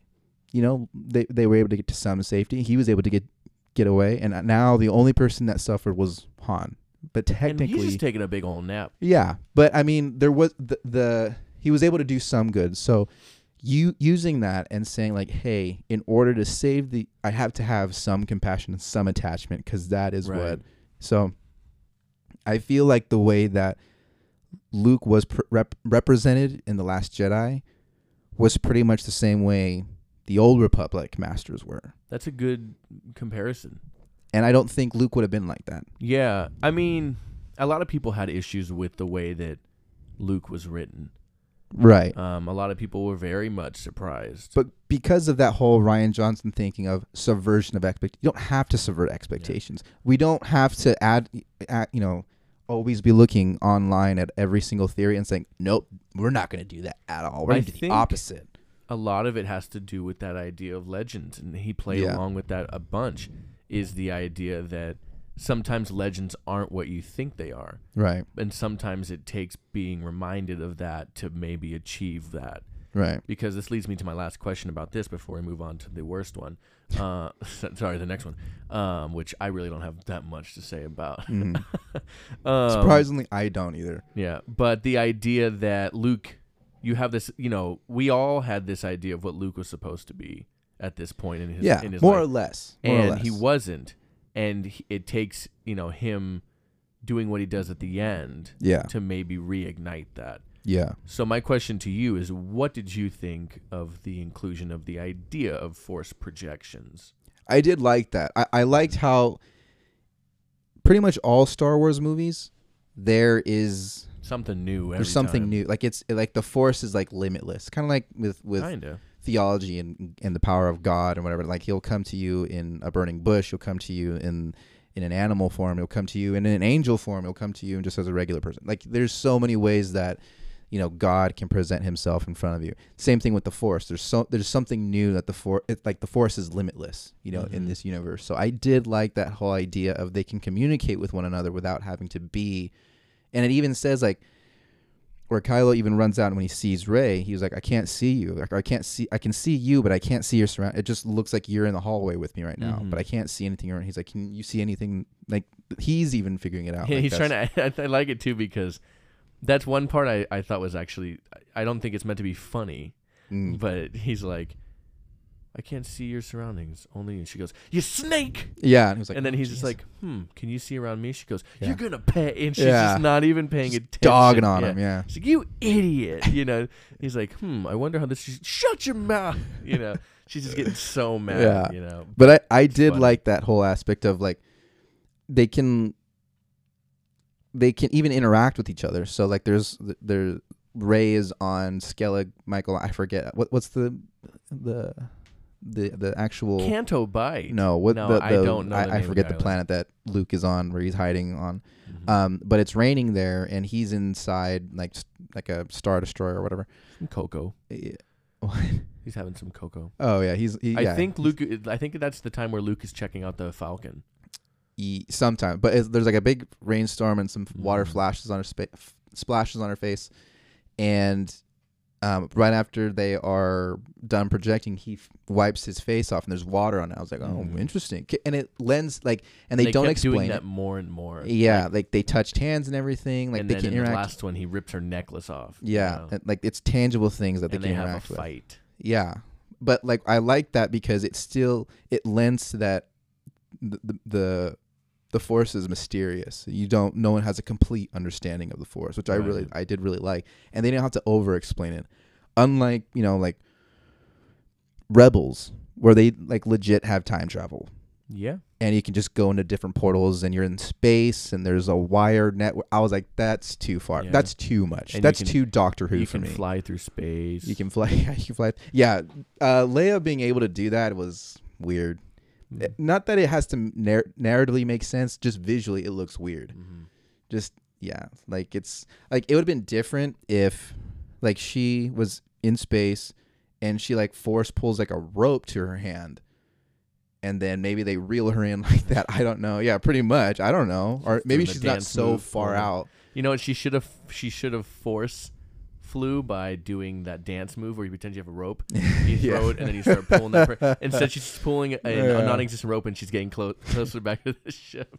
But yeah, Space Mary Poppins is the famous thing. It was weird. And even our friend Jamie, who wanted to watch these movies, he was like, I thought that part was cool when I saw it. The other day, he was like, yeah, after watching it the second time, he's like, that does look kind of weird. So yeah, we finally got it. We finally changed his mind. We've convinced him otherwise. But I think another thing that ruined this movie, for me at least, was that it was so taken apart. It was like I don't know how, this is probably the most, I mean, other than the original trilogy, but this is probably the one single Star Wars movie that has the most YouTube. Yeah, it's dissected the most for sure. Yeah, like that. I remember when I first saw the throne room scene fight, it was great. I was like, this is really cool. You show it with a wide shot, and then he zooms in, and then it's just like all of them and everything. And then you watch a breakdown of the fight, and like, oh yeah, that it does look really choreographed. And yeah, guys are waiting for their cue. Yeah. But you would have never noticed that and honestly, I think that fight works if it doesn't start out as a wide shot. Like you can tell like the fight coordinator probably was thinking like, oh, they're gonna shoot this scene, and probably not, but it looks like they could have shot this film a little bit more close with a little bit more edits, as opposed to these big wide shots where you can see all these inaccuracies on film. For sure, I agree with that. But but that that's why it's the most decisive. Yeah. So we did not even talk. Not decisive. Decisive. Yeah, it's decidingly the most divisive. We did not even talk about Mr. Don't Join Himself, which stands for DJ. Oh, Benicio del Toro. Yeah. Mr. Hate him. Mr. Yeah, Mr. Stutterer. Stutter boy. Which is weird. It's no so offense to anybody forced. out there with a stutter, but the inclusion of that in his character just felt strange. Yeah. I want my own personal headcanon. Even though I do like when he goes, "What's your story, Roundy?" I'm talking to BB-8. I'm like, why are you talking to the droid? I don't know. Shut up. Put your shoes on. Yeah, get out of the. Why does he have his shoes off? Get out of himself. Yeah. Well, he was laying down. And I just, again, Canto Bite, Rose Tico, DJ, they are all unnecessary, and they're just there to serve plot convenience. Yeah. Because they go to Canto Bite because they need to find the code breaker to do the one very specific thing that may work. It's like a theory or whatever, and they're doing it in secret because they don't want to tell Admiral Holdo because she won't let it happen, whatever. So it has to be a very, very specific mission that they're on. And they find the person at the casino. They get put in jail. They can't use that person anymore for whatever reason. And then they run into somebody else who also happens to be the exact person, or the person that has the exact skill set that they need. Or he's lying about that. I guess he could have, maybe. I don't know. But it was just very convenient that he's in that specific cell with them. He's That's like, true. Oh, hey, we need that. That's true. That's like saying like very what's the word I'm looking for? Very convenient. Yeah.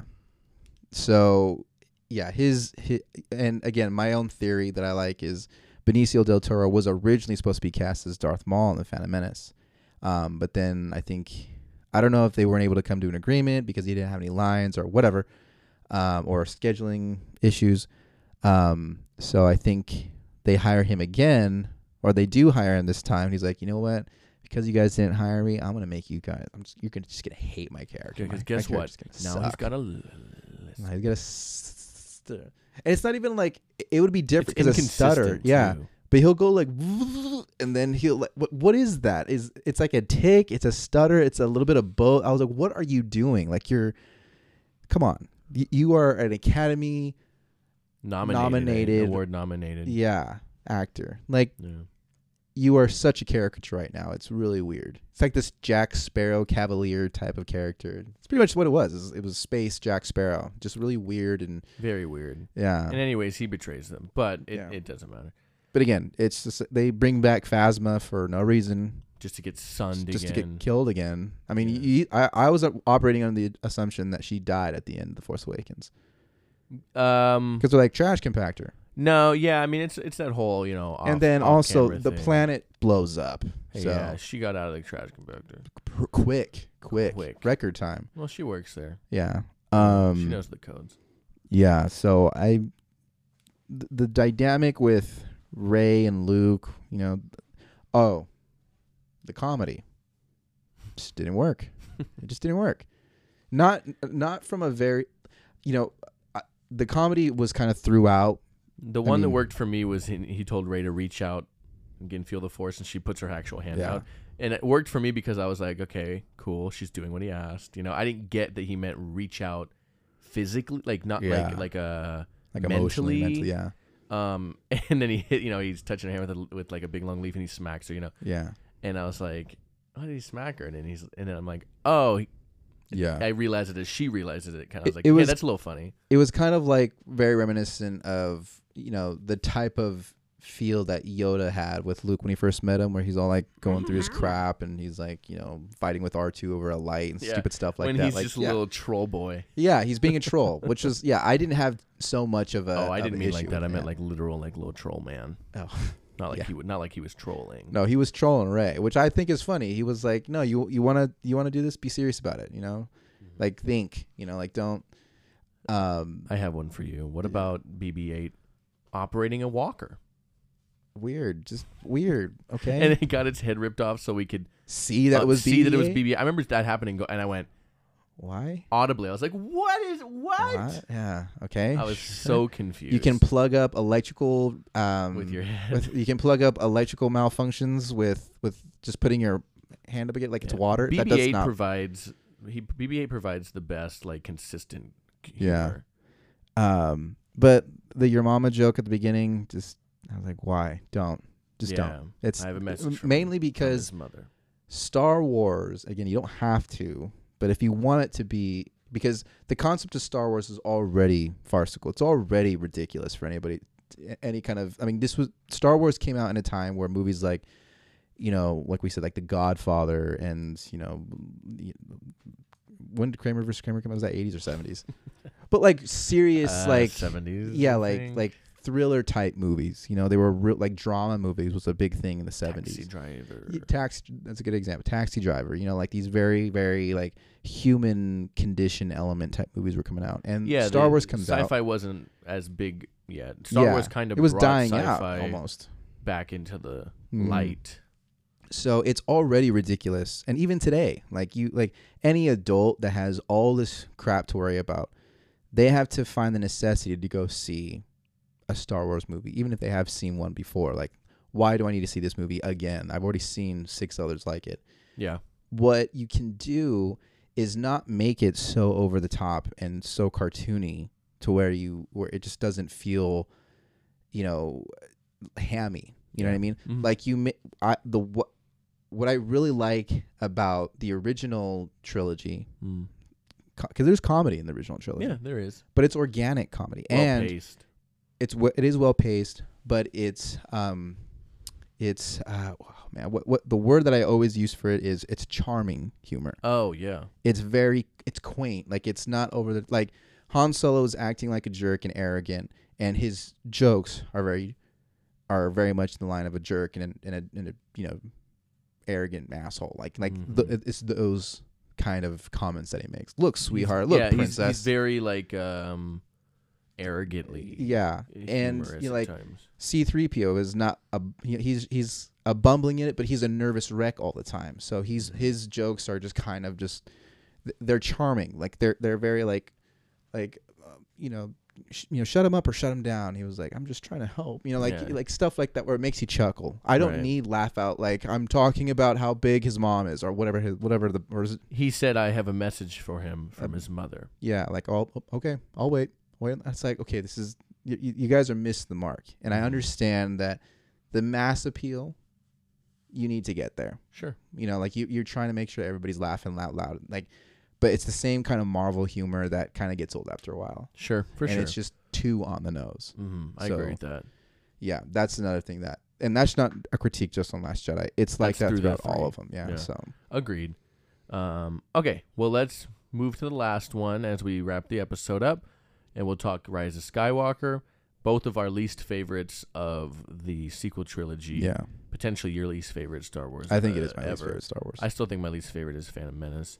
Well, but we have this one at the beginning and one at the end. but this one right above it or whatever. Yeah. You know, this one's right next to it in the order. Right.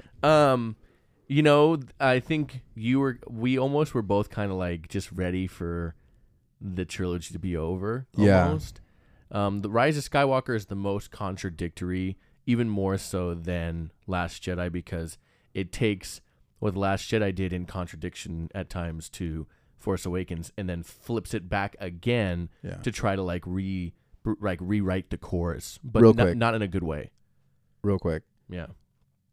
I didn't like Holdo because she was a woman. I didn't like Holdo because her plan. You just said. Well, no. That was. You said I didn't like Holdo because she was a woman. No, you mean a lot of people said that it was like a sexist that had thing. nothing to do with it. It had nothing to do with that. I liked her character for the most part, but I felt like she. I didn't like her character because her plan was stupid. Yeah, it didn't I make felt sense. like the plan was relatively fine. I felt like she was pointlessly secretive about it. Yeah, for no reason. Like you could have,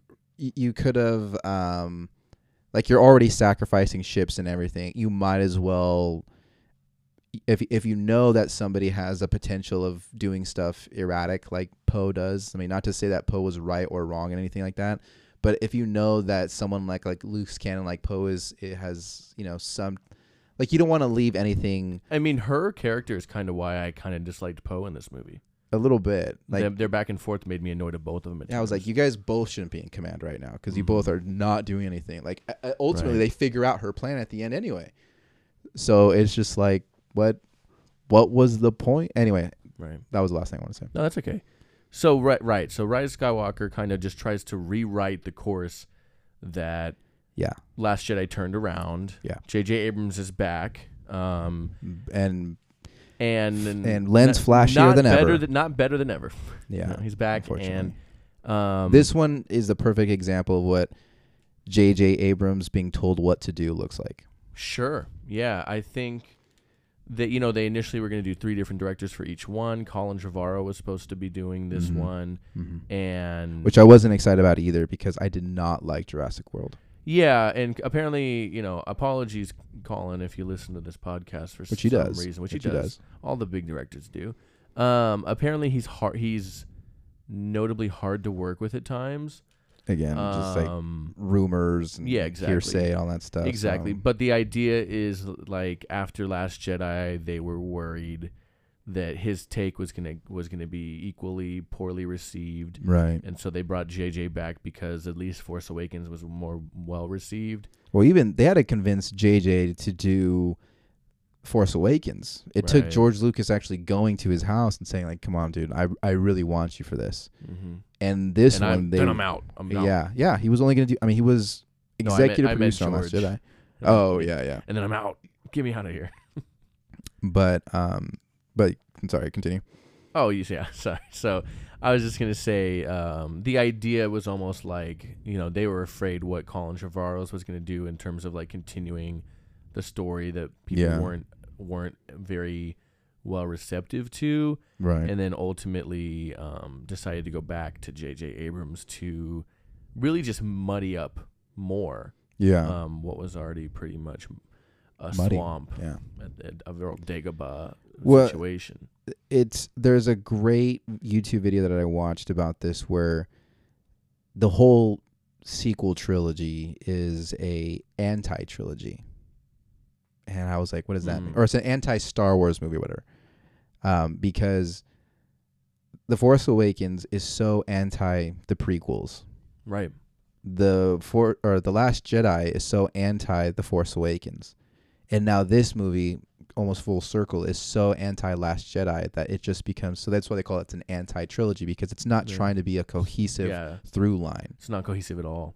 And that's the main critique that I said earlier when we started talking, is the reason why I didn't like these movies as much is not that I had a problem with its structure and like all that stuff. Is just some, like extra things that are like some stuff that could go without. But the main critique that I have is that I don't watch just Empire Strikes Back. I don't watch just Revenge of the Sith. I watch all of them, even the bad ones, because they add to the story in some they, A plus B equals C type of narrative. Mm-hmm. And I don't think it shows. I don't know this for sure, but everybody knows for a fact that there was no through line. There was no clear cut. We're going to get from point A to point B, and this is all the stuff in between. No, you know what's funny is if I watch Force Awakens, right, say for the first time, and then I watch Rise of Skywalker, I go, wow, okay, the one in the middle must really explain all of this. Right. It does not. And I told that to my buddy. I was like, when I saw Last Jedi and before Rise of Skywalker came out, I was like, I either wanted to see J.J. Abrams' Episode 7 movie, Rian Johnson's Episode 7 movie, or J.J. Abrams' Episode 8 movie. Because they are both not in the same trilogy. I honestly would have preferred a JJ just do all three, I guess. It would have been easy money, or honestly give that freedom and and that's why I was like, I'm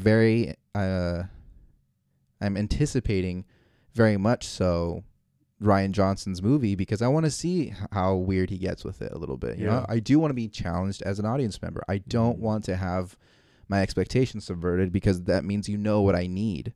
I think he certainly injected some new interesting things into Star Wars. You know, I don't want to say that just because I didn't love The Last Jedi, even though I do like a lot of parts of it, that I thought he did a bad job. It's like when someone says, "It's like if you don't like Salvador Dali, then you don't like art." I felt like that's what Rian Johnson was conveying when he was writing Last Jedi. And when Rise of Skywalker came out, this was like this was a committee movie. This was a movie that was written by a committee. There's some expectations we need to have. No, we can't have a lesbian kiss at the end or a lesbian couple in this, but we can have maybe 2 seconds of one so we can edit it out for China. You know what I mean? Like, there's things like that, or for the more, I pick on China, but like it's the more conservative countries that are not, I mean, that was the one in the news about that specific scene. And it was like literally a blink and you miss it type of scene. So there are things in this movie that are just dumb, like absolutely dumb. Yeah, I agree with that. I think I just felt like there was a lot of unearned stuff in the Rise of Skywalker. I felt like he was trying to tell 8 and 9 at the same time. Yeah, and where, or his version of 8. And in, where in the original movies you have the bond between Luke and Han and Leia very present throughout all three of them. Poe doesn't meet Rey until the end of The Last Jedi. Finn, spent the first one with her, but spent the second one without her, until the end again. And then they just have a hug, and then the three of them are splashing around the galaxy together, and it felt very unearned. It felt like, why should I care about this group as a trio? Like it seemed like, how do I want to word this? It seems like they are getting on just fine because we have known these characters will eventually team up together. So that's why I think when they were writing them like that, they were like, they're going to be so willing to accept that they work together as a trio, because it's happened before. We've had Luke, Leia, and Han. We had Obi-Wan. We had Padme. We have Anakin. Now we need our trio. So people are expecting it, so it's just going to work. So just don't question it. And it doesn't. It doesn't. And I don't like the dynamic between Poe and Rey. Yeah. They're just hateration all day. They just don't like each other very. They both, she calls them difficult and stuff. Yeah. Well, at the end of Last Jedi, he was it's very kind of weirdly flirtatious. Yeah. Again, they didn't have a plan. They didn't know where they wanted to go. It's almost like they're like, okay, we got Finn. Yeah. And Rose. Yeah. Let's throw him off the scent. Yeah. Let's make him flirt with Rey. It's just it just didn't feel like anything to me. And then when you meet him, then the first time you see him talk, they're just arguing with each other. Yeah. And I'm just like, what is like? It would have been different because the reason why they're arguing is because Poe comes back from obtaining information from Space Mark Hamill, and everyone in Star Wars is Space Mark Hamill. Yeah. He's never Earth Mark Hamill in Star Wars, you fool. And they come back, and he's light speed skipping, which was something that was weird. What I can gather from it just by watching, is that he jumps into light speed, he jumps out, and jumps back in, jumps back out, and it's a way he's trying to get away from TIE fighters. Right. And I'm assuming what it is all that I just said, like light speed skipping. You're just jumping in and out of light speed, which she says would put unneeded stress on the hyperdrive and the compressor. So. Basically the whole series is about the damn compressor. But he comes back, the Falcon's all messed up, and they start arguing. It would have been different if she was on that mission with them, like interacting to the point where we can they're like Rey's flying and so is Poe, and they're arguing over who is going to be like the pilot of the Falcon. It just never felt cohesive. And that's the thing about this whole trilogy. Yeah. So like if Rey was on that mission and then they come out and they start arguing like that, that would be like, oh, okay, so they've been doing this for a minute. They've been doing this for a minute and they can't seem to get their act together. Yeah. But they just come back and he was like, well, why aren't you out there? You're their best fighter. I was like, there's not one other good fighter? Like, we need Rey there at all times. It's right. Why wasn't she there with you? I know she's focusing on her training, but she's also in wartime, because you guys are going up against the First Order, Empire diet, Empire. Empire Light. Empire. I was gonna say Empire Light, and then diet came to mind first. But yeah, it was just such it's weird dynamic, and then they continue that into their little scavenger hunt of the most weird MacGuffins ever. Yeah, so you start the movie by seeing Kylo Ren finding a Sith Wayfinder. Why is it in a holocron? Yeah, I don't know. It's shaped like a Sith holocron. Yeah. So holocrons are these items in Star Wars where basically they're just like mini computers. They have a lot of information on them and everything. And Jedi and Sith both have different ones. You see the Jedi use them at the temple. Yeah, and the Jedi holocrons are a cube. The Sith holocrons are a pyramid shape. Yeah. And the Sith they glow red, blue for the Jedi. Right. The Wayfinder is in the same formation of a holocron, a Sith holocron. Right. Why don't they just use a Sith holocron? Why they gotta call it a Wayfinder? Because a Wayfinder is a directional. It holds directions. It holds course details. And it doesn't do what a holocron does, which a holocron holds. Think of a holocron as like a hard drive, right, holding whatever you put on it. And the Wayfinder is more like your Maps app, or like, the old TomToms. Their purpose was holding directional information. So the way I kind of comprehend it is the Wayfinder specifically was used as a way for, and there was two of them, for Kylo to go find the Sith homeworld, which I forget the name of it, and which is where the Skellig Michael Island. No, Exegol. Exegol, thank you, which is Sith homeworld, which is where the apparently still alive Darth Sidious is.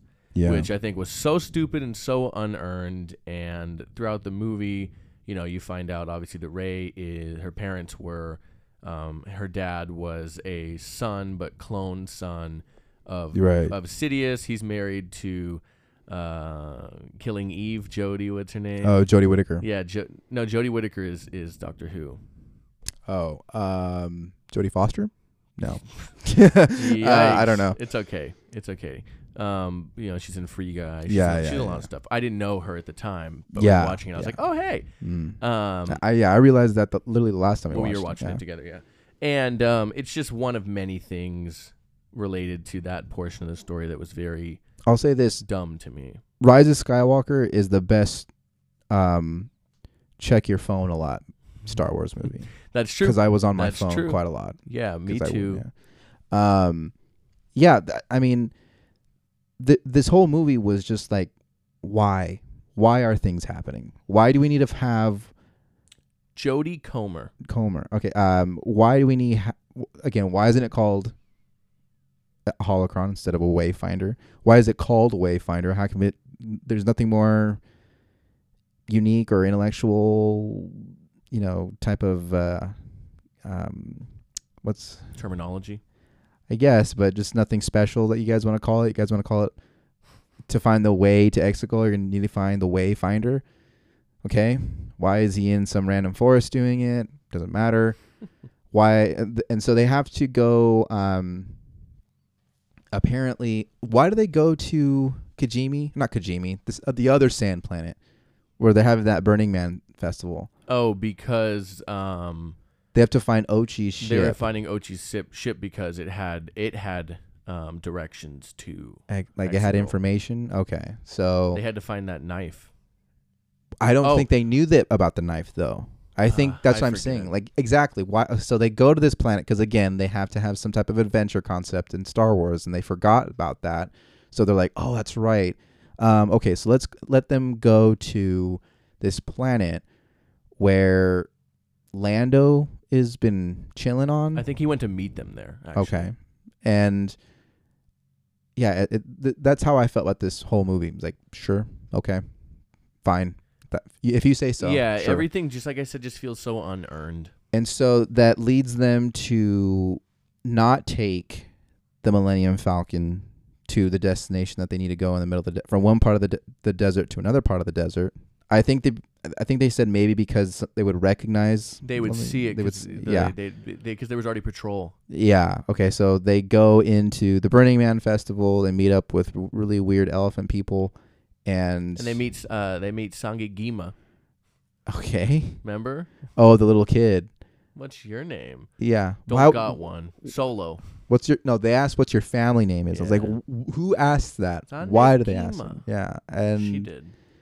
I guess it's one. It's Solo. It's Rey Solo. That's what she should have gone by. Yeah. They have that really it's the Boba Fett Vespa chase, and then the chase in Rise of Skywalker between the First Order troopers and them on the two different speeders. And one is on tracks for some reason.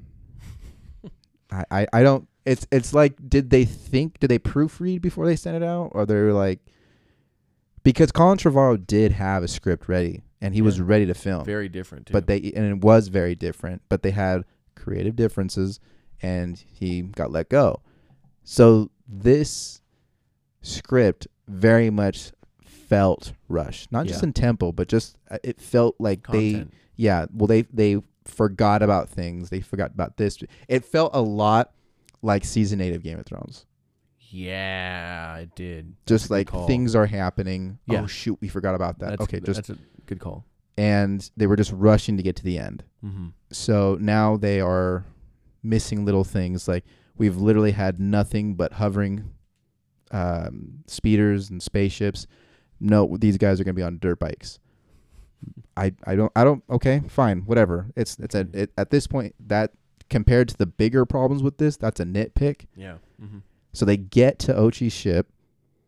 Yeah, but he's like a Sith assassin or something. I don't know. Yeah, he was a Sith assassin, and they got stuck in like quicksand for all intents and purposes. They got stuck in black quicksand when all the other sand is very much brown or a light brown. Well, that's where their ship crashed. I guess. They fell right into it somehow. Okay. Perfectly. Yeah. And then they got sucked down into like a below the level, like ground level cave. But before that, we get the most important part of the whole movie. Mm-hmm. Right before they sink down, Finn is feeling existential for a minute. A little bit, and says, Rey, I never told you. And they get sucked down. Right. And we're like, oh, what does Finn have to say? Does Finn love Rey? Does Finn love Poe? Does Finn love Poe? Does Finn gonna go back to the Stormtrooper Academy? Yeah, and something. Really figure is it there out? something very, very crucial that it was very much put an emphasis on? Not like, oh, he said it once and never said anything ever again. It's continuously brought up throughout the movie. Yeah, and then Poe's all jealous. Yeah, he's like, she said, so what do you want to tell me? He goes, what? And she goes, you said well, right before. The thing you said before he went down. You said you never told me. He goes, I'll tell you later. And then Poe walks between him like, what? When Poe's not around? Again, why is there there why has is there been this nothing, weird tension? If there's nothing but good vibes between. The reason why everybody shipped Poe and Finn is because they were just like, They were buds. I was like, yeah, like we're just gonna go travel. That jacket looks good on you. You know what? Lip Me and bite. you, man. We're gonna go to Europe together. We're gonna get matching tattoos. We're gonna rent a hostel for a month. Yeah, like and then out of nowhere, he's like, why? Because Poe's not here. I'm like, where is this coming from, dog? Yeah, like, he's Poe, just all step off. Like, but why? Why is that in there? Exactly. Doesn't matter. Never we gotta get to answered. the next thing. Never answered. There's a knife on the ground. Yeah. Okay. OG's knife. And I don't know if Rey senses it, but she puts her hand, and just the whole thing is submerged in sand. I probably would be looking for an exit rather than just mulling around in the sand. Ochi, apparently they never got a hold of Ochi because he died there. His bones are still there. Yeah, there's a big serpent. She heals it with her force healing powers. Didn't like that. C-3PO reads the blade and says the location of the Sith Wayfinder is inscribed on the blade, but it's in Sith writing. You did bring up a good point about that. So his programming forbids him from speaking it.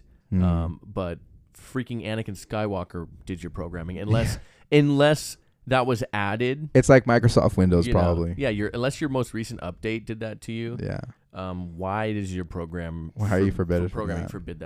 Stupid. I don't know. But it ultimately leads them to another planet where Poe's been before. So now we have 2 MacGuffins that we need to get each of. Mm-hmm. And next thing, because they lose the knife because Chewie gets captured. Because the Knights of Ren finally decide to come in out of nowhere. Rey and Kylo have this cool moment where Rey does like a flip over his TIE fighter and cuts it and stuff, and then they have like a force flex on each other, and then she lightnings and blows the ship up, and so it's all this different stupid stuff. Yeah. Anyways, now that I'm thinking about it, there are more stuff that I wanted to say about Last Jedi, but we're here now. We're done. They think Chewie's dead. They think that she killed him on accident by doing the lightning. Anyways, they go to this whole another planet that Poe's familiar with because they need to get C-3PO. They need to get the inscription out of him, and so that means they have to wipe his memory banks. And so you think that there's gonna be this significant moment where C-3PO is gonna be like erased from what we know him as, which is sad. There was some weight to it, and you got little Babu Frick, hey, little Babu Frick, the little guy doing all the work. Yeah, he's right down here. A little too high. He's about 3 or 4 inches tall. Yeah. He's probably like a foot off the ground. He's small. He's a small guy. He's a small guy. I'm a little guy. Little feet. Little hands. My shoulders are slumped forward. I'm a small guy. I'm a little guy.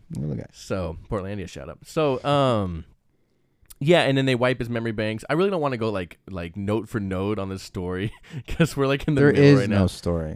But it's just another example of like, first off, it's we need this thing, go get this thing. Can't get this thing, go to this place, get this thing, go back to this place. And then also, there's just no weight in this movie to like emotional moments. You think Chewie's dead? Chewie's not dead. You think C-3PO's mind is wiped? Actually, R2-D2 did have his memory bank backed up, even though C-3PO crapped on him and was like, R2's memory banks are widely known as being bad, or non-reliable or whatever. Yeah. Yeah, but it was very, very they've had moments like that where this movie has no stakes because we have that whole scenario with C-3PO, like, oh no, we're gonna lose C-3PO. He's gonna get his mind erased, and we won't ever, he'll die pretty much. Is what they're kind of building up to. We see Chewbacca get loaded onto a ship that explodes, and we all think, oh shoot, Chewbacca died. Yeah, that's a pretty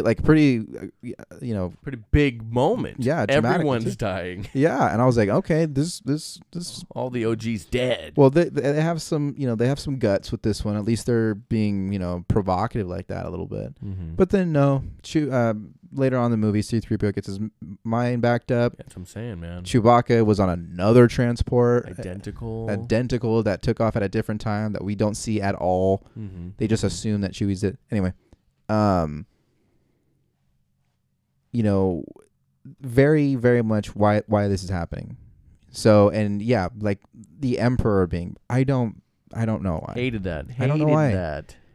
And so there was this Supreme Leader Snoke who was kind of being built up as the main antagonist, but he dies in The Last Jedi. That's what I was going to bring up earlier. But I didn't really care as much that Last Jedi, they kill him off, because everybody's like, what? He was supposed to have a background and everything. I was like, I do like how it kind of made way for Kylo. You know, we don't have to have that Emperor archetype. We can have Kylo be the main bad. You know, we can have him be the antagonist that everybody has to foil. That's cool.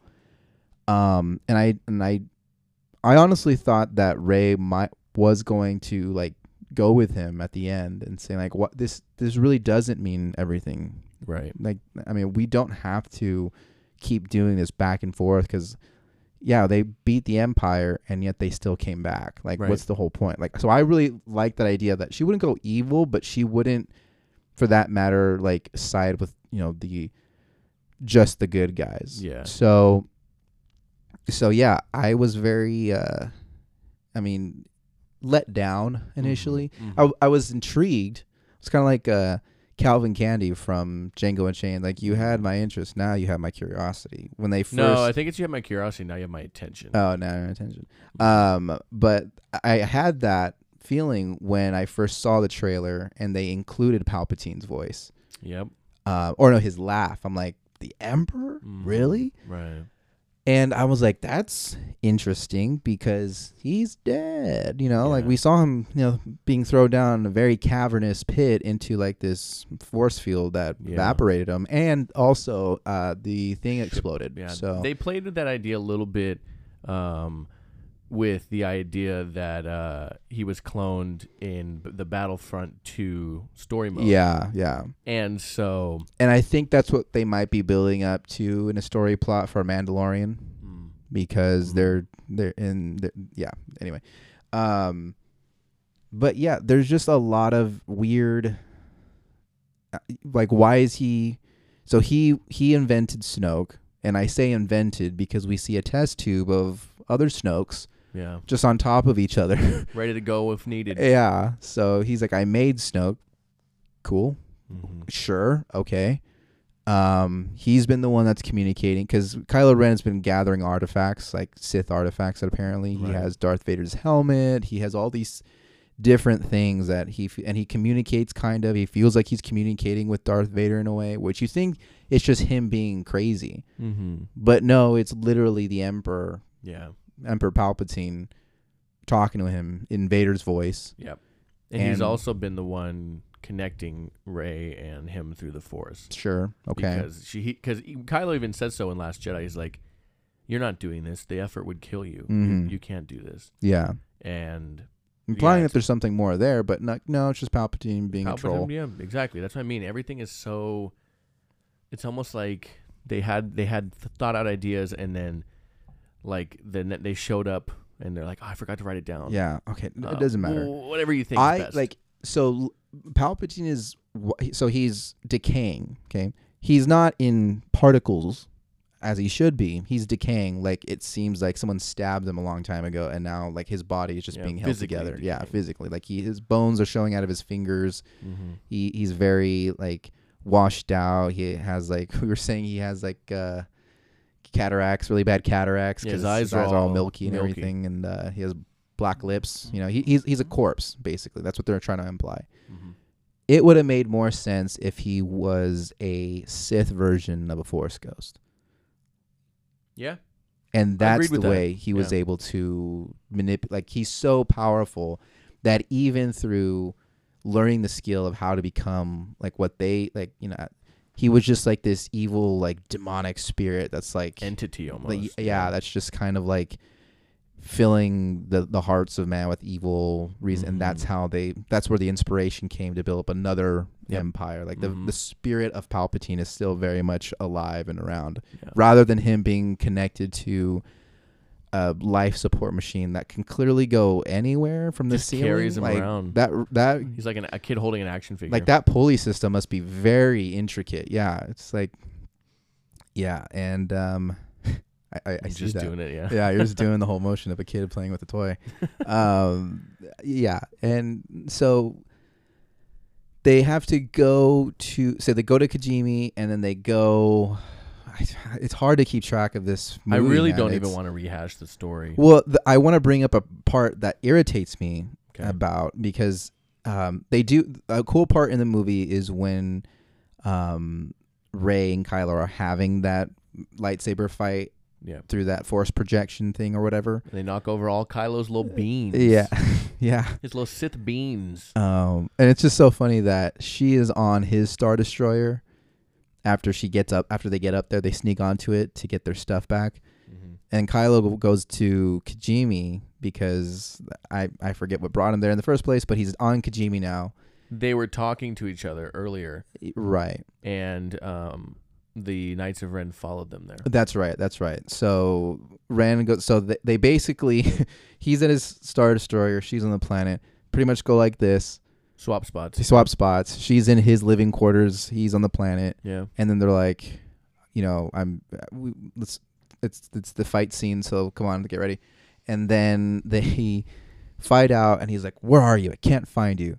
And then they hit the column that's holding the Darth Vader helmet, and he's like, "That's where you are." I was like, yeah, she's literally up there, dude. Do you not have any security cameras in there? Do you not see people? He's got no speakers in his helmet. Whatever. So yeah. Anyway, so he tells her after they finally get caught up,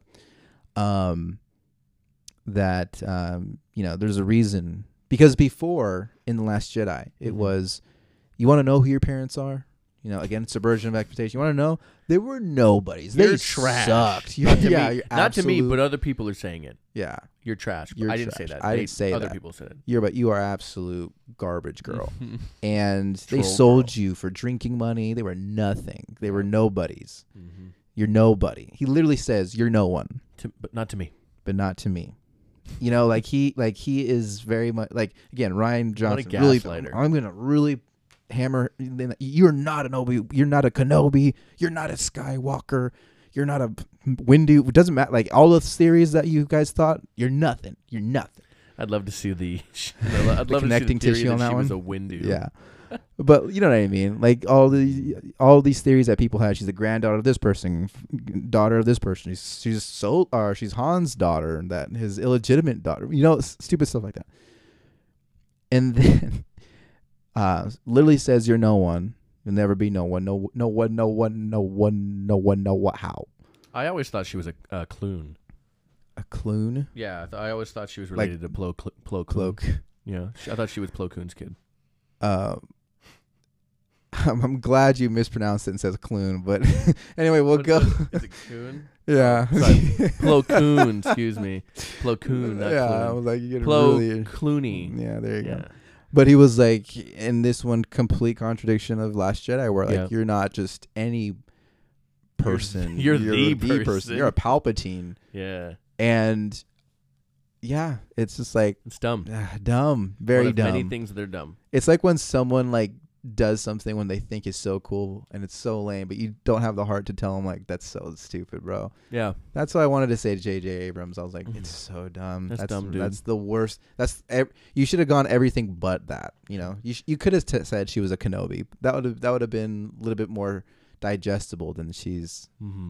Because how does he have kids? Did he have kids? He cloned him? It's a clone. Convenient. Yeah. He had a clone that looked nothing like Ian McDermott. Ian McDermott. Okay, cool. These are the last two things I will say about this movie. Okay. And they take place at the end of the movie. And it's one thing I love and one thing I like and one thing I hate. The thing I like, that not only did she make her own lightsaber and it's staff-like. Yeah. Like everyone said she should because she fights with the staff. Yeah. It contains the crystals from... Do you know that for a fact, or are you just saying that? It certainly seems like it. Okay. Why, she buries... Wait, it contains the crystals from where? Well, so she buries Luke's lightsaber. And Leia's. lightsaber. Okay. I don't know how she could have got her hands on the green one. Exactly. But... It's never brought up again. But Leia's is... Blue. But you're saying she took the crystal out? So the idea, right, is she flips her lightsaber on. You see a green light illuminate. You see a blue light illuminate. And then when her lightsaber fully comes out, it's yellow. Uh-huh. Meaning, I always assume she mixed the kyber crystals. Just mix them just like Yeah, she's like, do the thing. Do the thing. And then what was your other I point? like that because, hey, it's a lightsaber color we haven't seen on screen yet. Yeah. I mean, we've seen it in Star Wars canon. live action. Yeah. But, playing like the Force Unleashed, for example, you can have like all the different colors of your lightsaber. Playing Jedi Fallen Order, same thing. Not all the different ones, but you can have, like green, purple, red, blue. I think you can have yellow. I think that's it. But like, in Force Unleashed, you can have white, you can have black, you can have orange, you can have all these different colors. Gold, I think. They were just like, here's all these colors, have fun.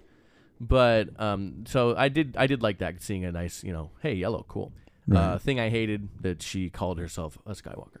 Yeah. Because again, a movie full of unearned things just had to throw one more unearned thing in there for me. Well, that and like, I wish she was just like Palpatine. They go to Endor. Yeah. And because they find out that the knife has something has an inscription to coordinates to somewhere in the Endors. They go to Endor. They find out that the knife has the location of the Wayfinder, Right. which is the wreckage of the Death Star, and the knife shows that it's in the throne room of the Death Star. Yeah. The way it's shown, that's in the throne room. It's a Terrible. perfect mapping. The Goonies did. Yep. Mm-hmm. Thank you. They Goonies did. They literally, the cutout of the knife is a cutout of the structure, of the debris, actually, of the Death Star. And there's like this little, like, compass, something, whatever, that comes out of the knife. Yeah, you pull it all the way out, and then that pointed right at the throne room. Also, from afar, you really had to assume, okay, it's right there. Let me get close to it. Yeah. Hope I picked the right spot. Even if she was close to it, okay, that only works if you're in the right spot at the right time. But also if you're the right height, because if she was like a foot, you can finagle it. But yeah. But like, there are so many things wrong with that being the way that they. Or you could just go in there and look for it. Or here's an idea: the Force was drawing you to the knife. Why not just have the Force draw you to the Wayfinder and be like, "There's because it's a Sith Wayfinder." Well, no, she got drawn into that pit in The Last Jedi. You can get drawn by different aspects of the Force, so why not just get drawn by the item? She was like, "There's a strong." But is there anything Force-like about the Wayfinder? It's a Sith Wayfinder. Just means they made it. Stop. I'm just saying. Stop making the knife work. It won't work. No, you're trying to make another thing work, and that would have made more sense. That is J.J. Abrams' problem. That would have made sense more than saying, "Here's a knife. Ooh, look at this thing that comes out of the knife. There it is." Ooh. Yeah, and she's still kind of like Stupid. Hops up around in it when she's just going into the Death Star. So it's not like there's a door that leads right to the throne room. Like, she's like climbing up stuff. She's traversing stuff. Like, what would that point to? Anyway, that was dumb. The fight on the Death Star was cool. There were some really cool visuals. Yeah, there's Finn has a new girl. They totally sidelined Rose Tico in this one. They're like, totally. No, you stay here. You're not coming. Like, they even said like, hey, you coming with us? She's like, can't, sorry. Leia wants me to read maps for something. Yeah, she's gotta stay. She's the Resistance Wayfinder. Yeah. And they totally sidelined her. Like, she was an unnecessary character in the first place, so they probably had the same. They're like, nah, nobody would care. We'll actually get applauded for it more, if anything. Because anyway, but Finn needs a girlfriend apparently, so we have Girl Finn, which is a Lando's daughter. Again, not established in the movie. You got to watch a YouTube video or read a comic book or read like a study guide for. And they kind of say it like a visual those DK visual dictionaries that they have for movies that come out. That says in there that she is Lando's daughter. Yeah. Okay, sure. Whatever. I don't care. Just because she's black and so is Lando. And so is Lando. You guys felt like you had to make everyone someone's freaking kid. Yeah, pretty much.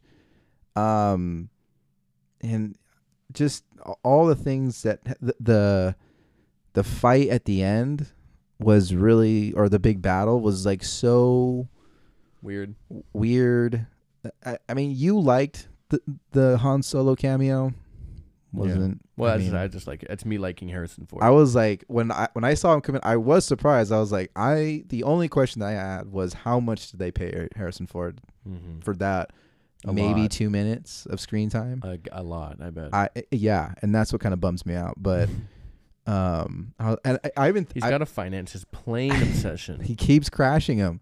I just remembered that when I saw it, that was the first thing that came to my mind was, and also it's like, I thought you hated Star. What are you doing here? It's like that one kid that always talks trash about you guys, and then you finally don't invite him, and then he comes anyway, and he was like, you said you didn't want. Why are you here? Don't be here. You're all hateration. We have a friend who does that. Yeah.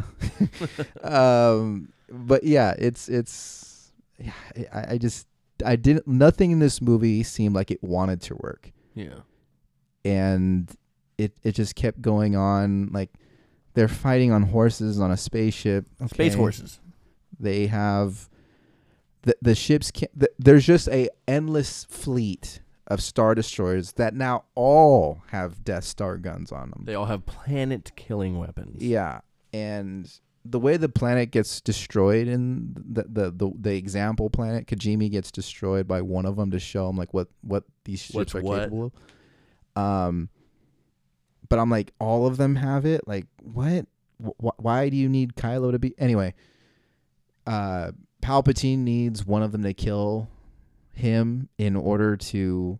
He needs Rey too. No, he needs to transfer his mojo onto somebody else, but he needs someone else to kill him for some reason. Well, he needs Rey to kill him so that he'll be attached to her. And she's like, no thanks. Yeah, it's very.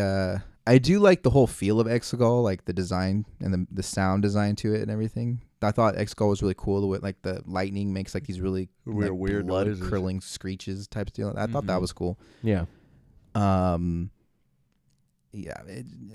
What's funny, I did mention this to you because someone actually, or a YouTube or Instagram post pointed out to me that after the interaction with Han Solo, Adam Driver does not have one single dialogue for the entirety of the last part of the movie. Yeah, one line, no more. He doesn't say another word. The last thing he says is "ow," right when he jumps from the floating platform onto the world's biggest chain. Yeah, seriously. And he says "ow," and that's the last thing that you hear from probably the universally well-liked thing from everybody. Yeah, most people like Kylo. Everybody liked Kylo Ren. I don't think there was one person that had an issue with Kylo Ren other than the fact that he killed Han Solo. Yeah, that was pretty much it. But he had to. That was like the one thing that has to make him solidify as like he is evil. Like everybody did like how he was struggling with being good and being bad, doing the right thing, doing the wrong thing. So I think, having him not really do much at the end was just kind of like he does some stuff, like he beats up the Knights of Ren. Cool. Yeah. He gets absolutely yeeted off of the mountain at the end. We'll deal with you later. I didn't for a second think that he was going to die like that. Yeah. I didn't think he was going to die the other way too, but it was very, it was just really weird. Palpatine wants Rey to kill her. Kim. So that he can go into her to become Empress Palpatine, so he can influence whatever. And then he decides to start, force zapping her.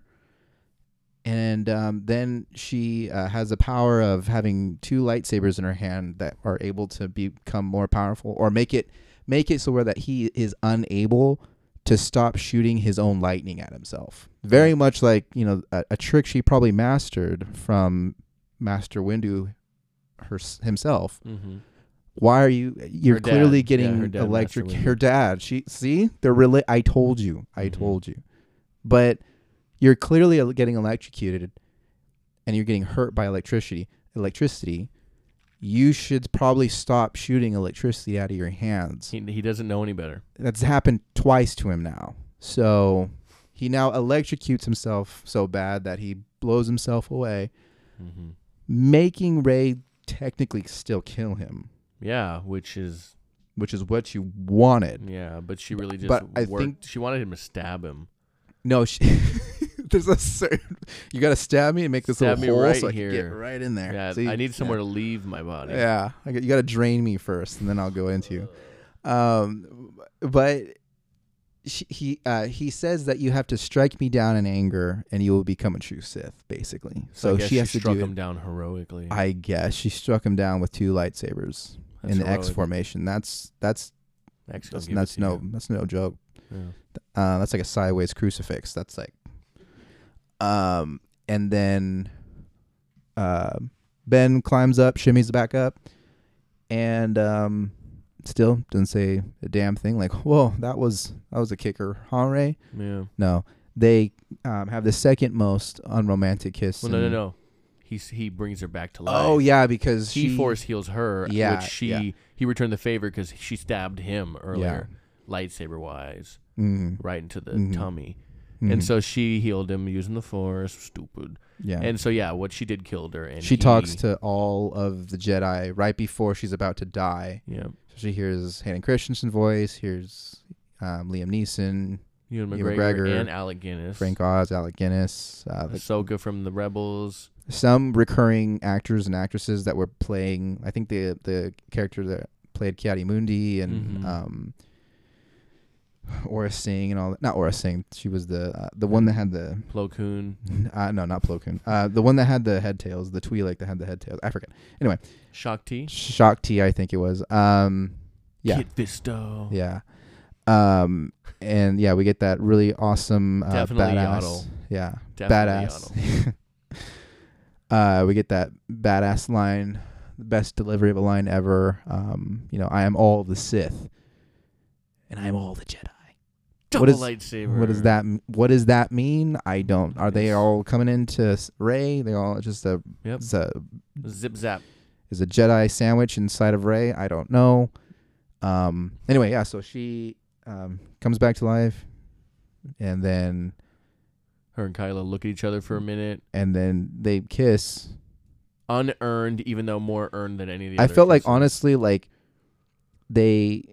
I wouldn't be. It would be just as natural if they're having that moment right in the middle of the movie. They both pick up the script and say, "Oh, kiss, okay." Oh. I thought it would have been because it's so unnatural. It would have made more sense if he threw up all over. Yeah. Because I don't think he knows how to talk to girls. Yeah, he's very mean. I don't think he's ever kissed a girl. Never. Maybe his mom. I mean, he's Han Solo's kid. Yeah.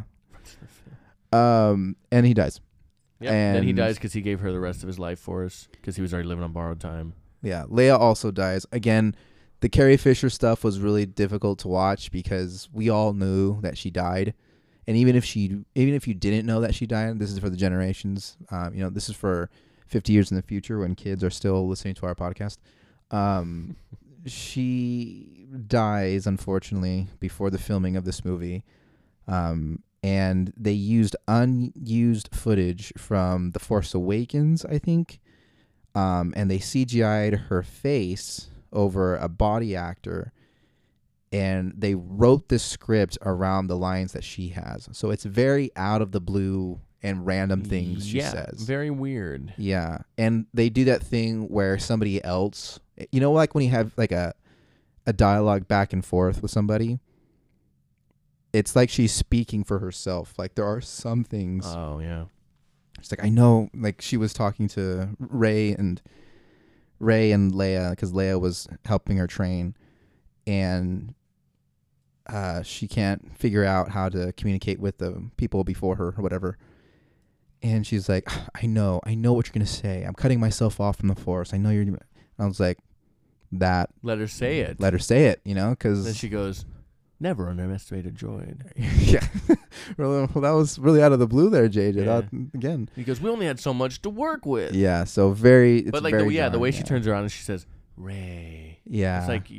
Sounds like you weren't listening to her. Yeah, a little bit. And I get it. Yeah, it's difficult. Like, it's difficult, Or she's like, right when Rey is about to leave on the, the MacGuffin adventure, she was like, "There's so much I have to say that I still need to tell you." And Carrie Fisher's old footage says, "Tell me later."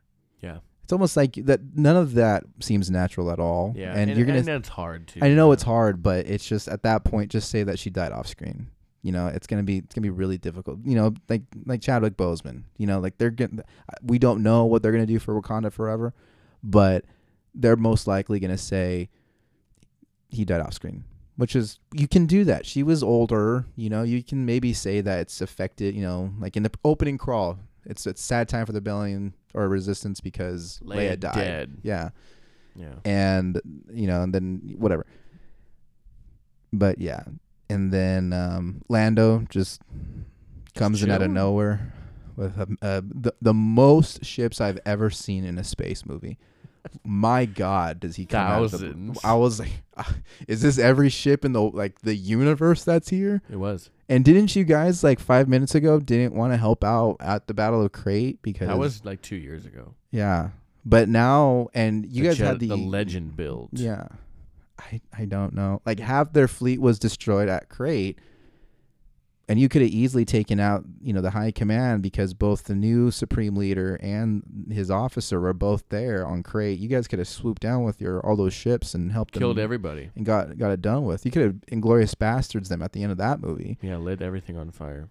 But now that the galaxy has, or now that the First Order have many ships at the ready, with planet-killing devices taped to them. Now you guys want to come help. Well, they don't have an option. It's that or be killed. I guess.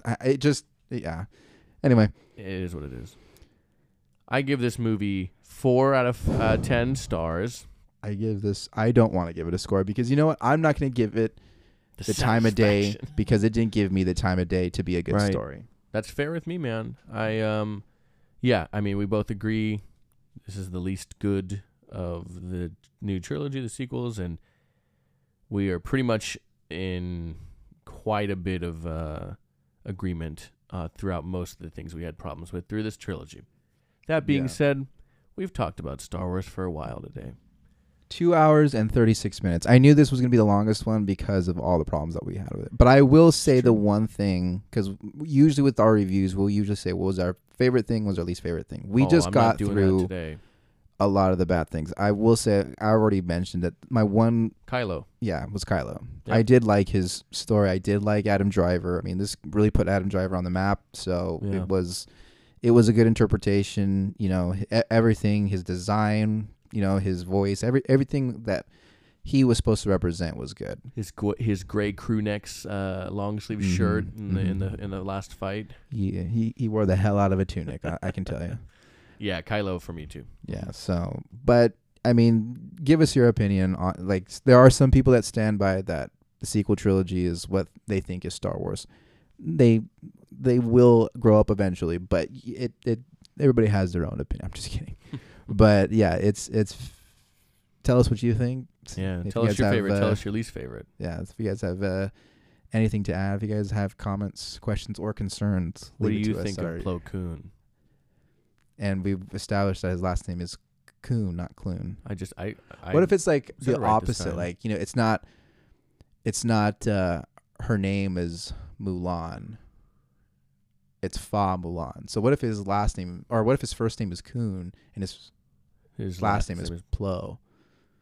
Right? Plo? Yeah. Still sounds Star Wars to me. No, his first name's Koon. Yeah, I say it still sounds Star Wars-y to me. No, I know, but I'm just saying, what if his first name isn't Plo Koon? What if it's... Then they'd be typing it wrong. Fa Mulan. My entire life. Their family name comes before the first name. Okay, Solo Han. Anyways. Skywalker Luke. Yep, now we're doing it. Leia Princess. Wait, what? Organa Leia. Princess isn't her last name. You don't know that. She's adopted. Yeah, she's by no family one with the name Organa. Yeah. Skywalker Ray. Skywalker Ranch. All right. Well, that just about does it out of us. Yeah, we thank you for checking us out. Esteban, where can they find us? You guys can find us on SoundCloud, iTunes, Spotify. Working on other platforms at the moment, but those are the areas that you'll be able to find us. But yeah, we'll make our return to Instagram soon. Yeah, and when we do, we'd love for you to follow us, all of you. In the meantime, we're going to check on out by saying thank you for listening to our podcast and our Star Wars review of the sequels. And don't forget, we do have the original trilogy and prequel trilogy episodes up now. But that'll do it for us today. For the Partners in Crime, as always, I am Alex. I'm Esteban. And we will catch you cats on the flip-flop later. Good night, Gotham.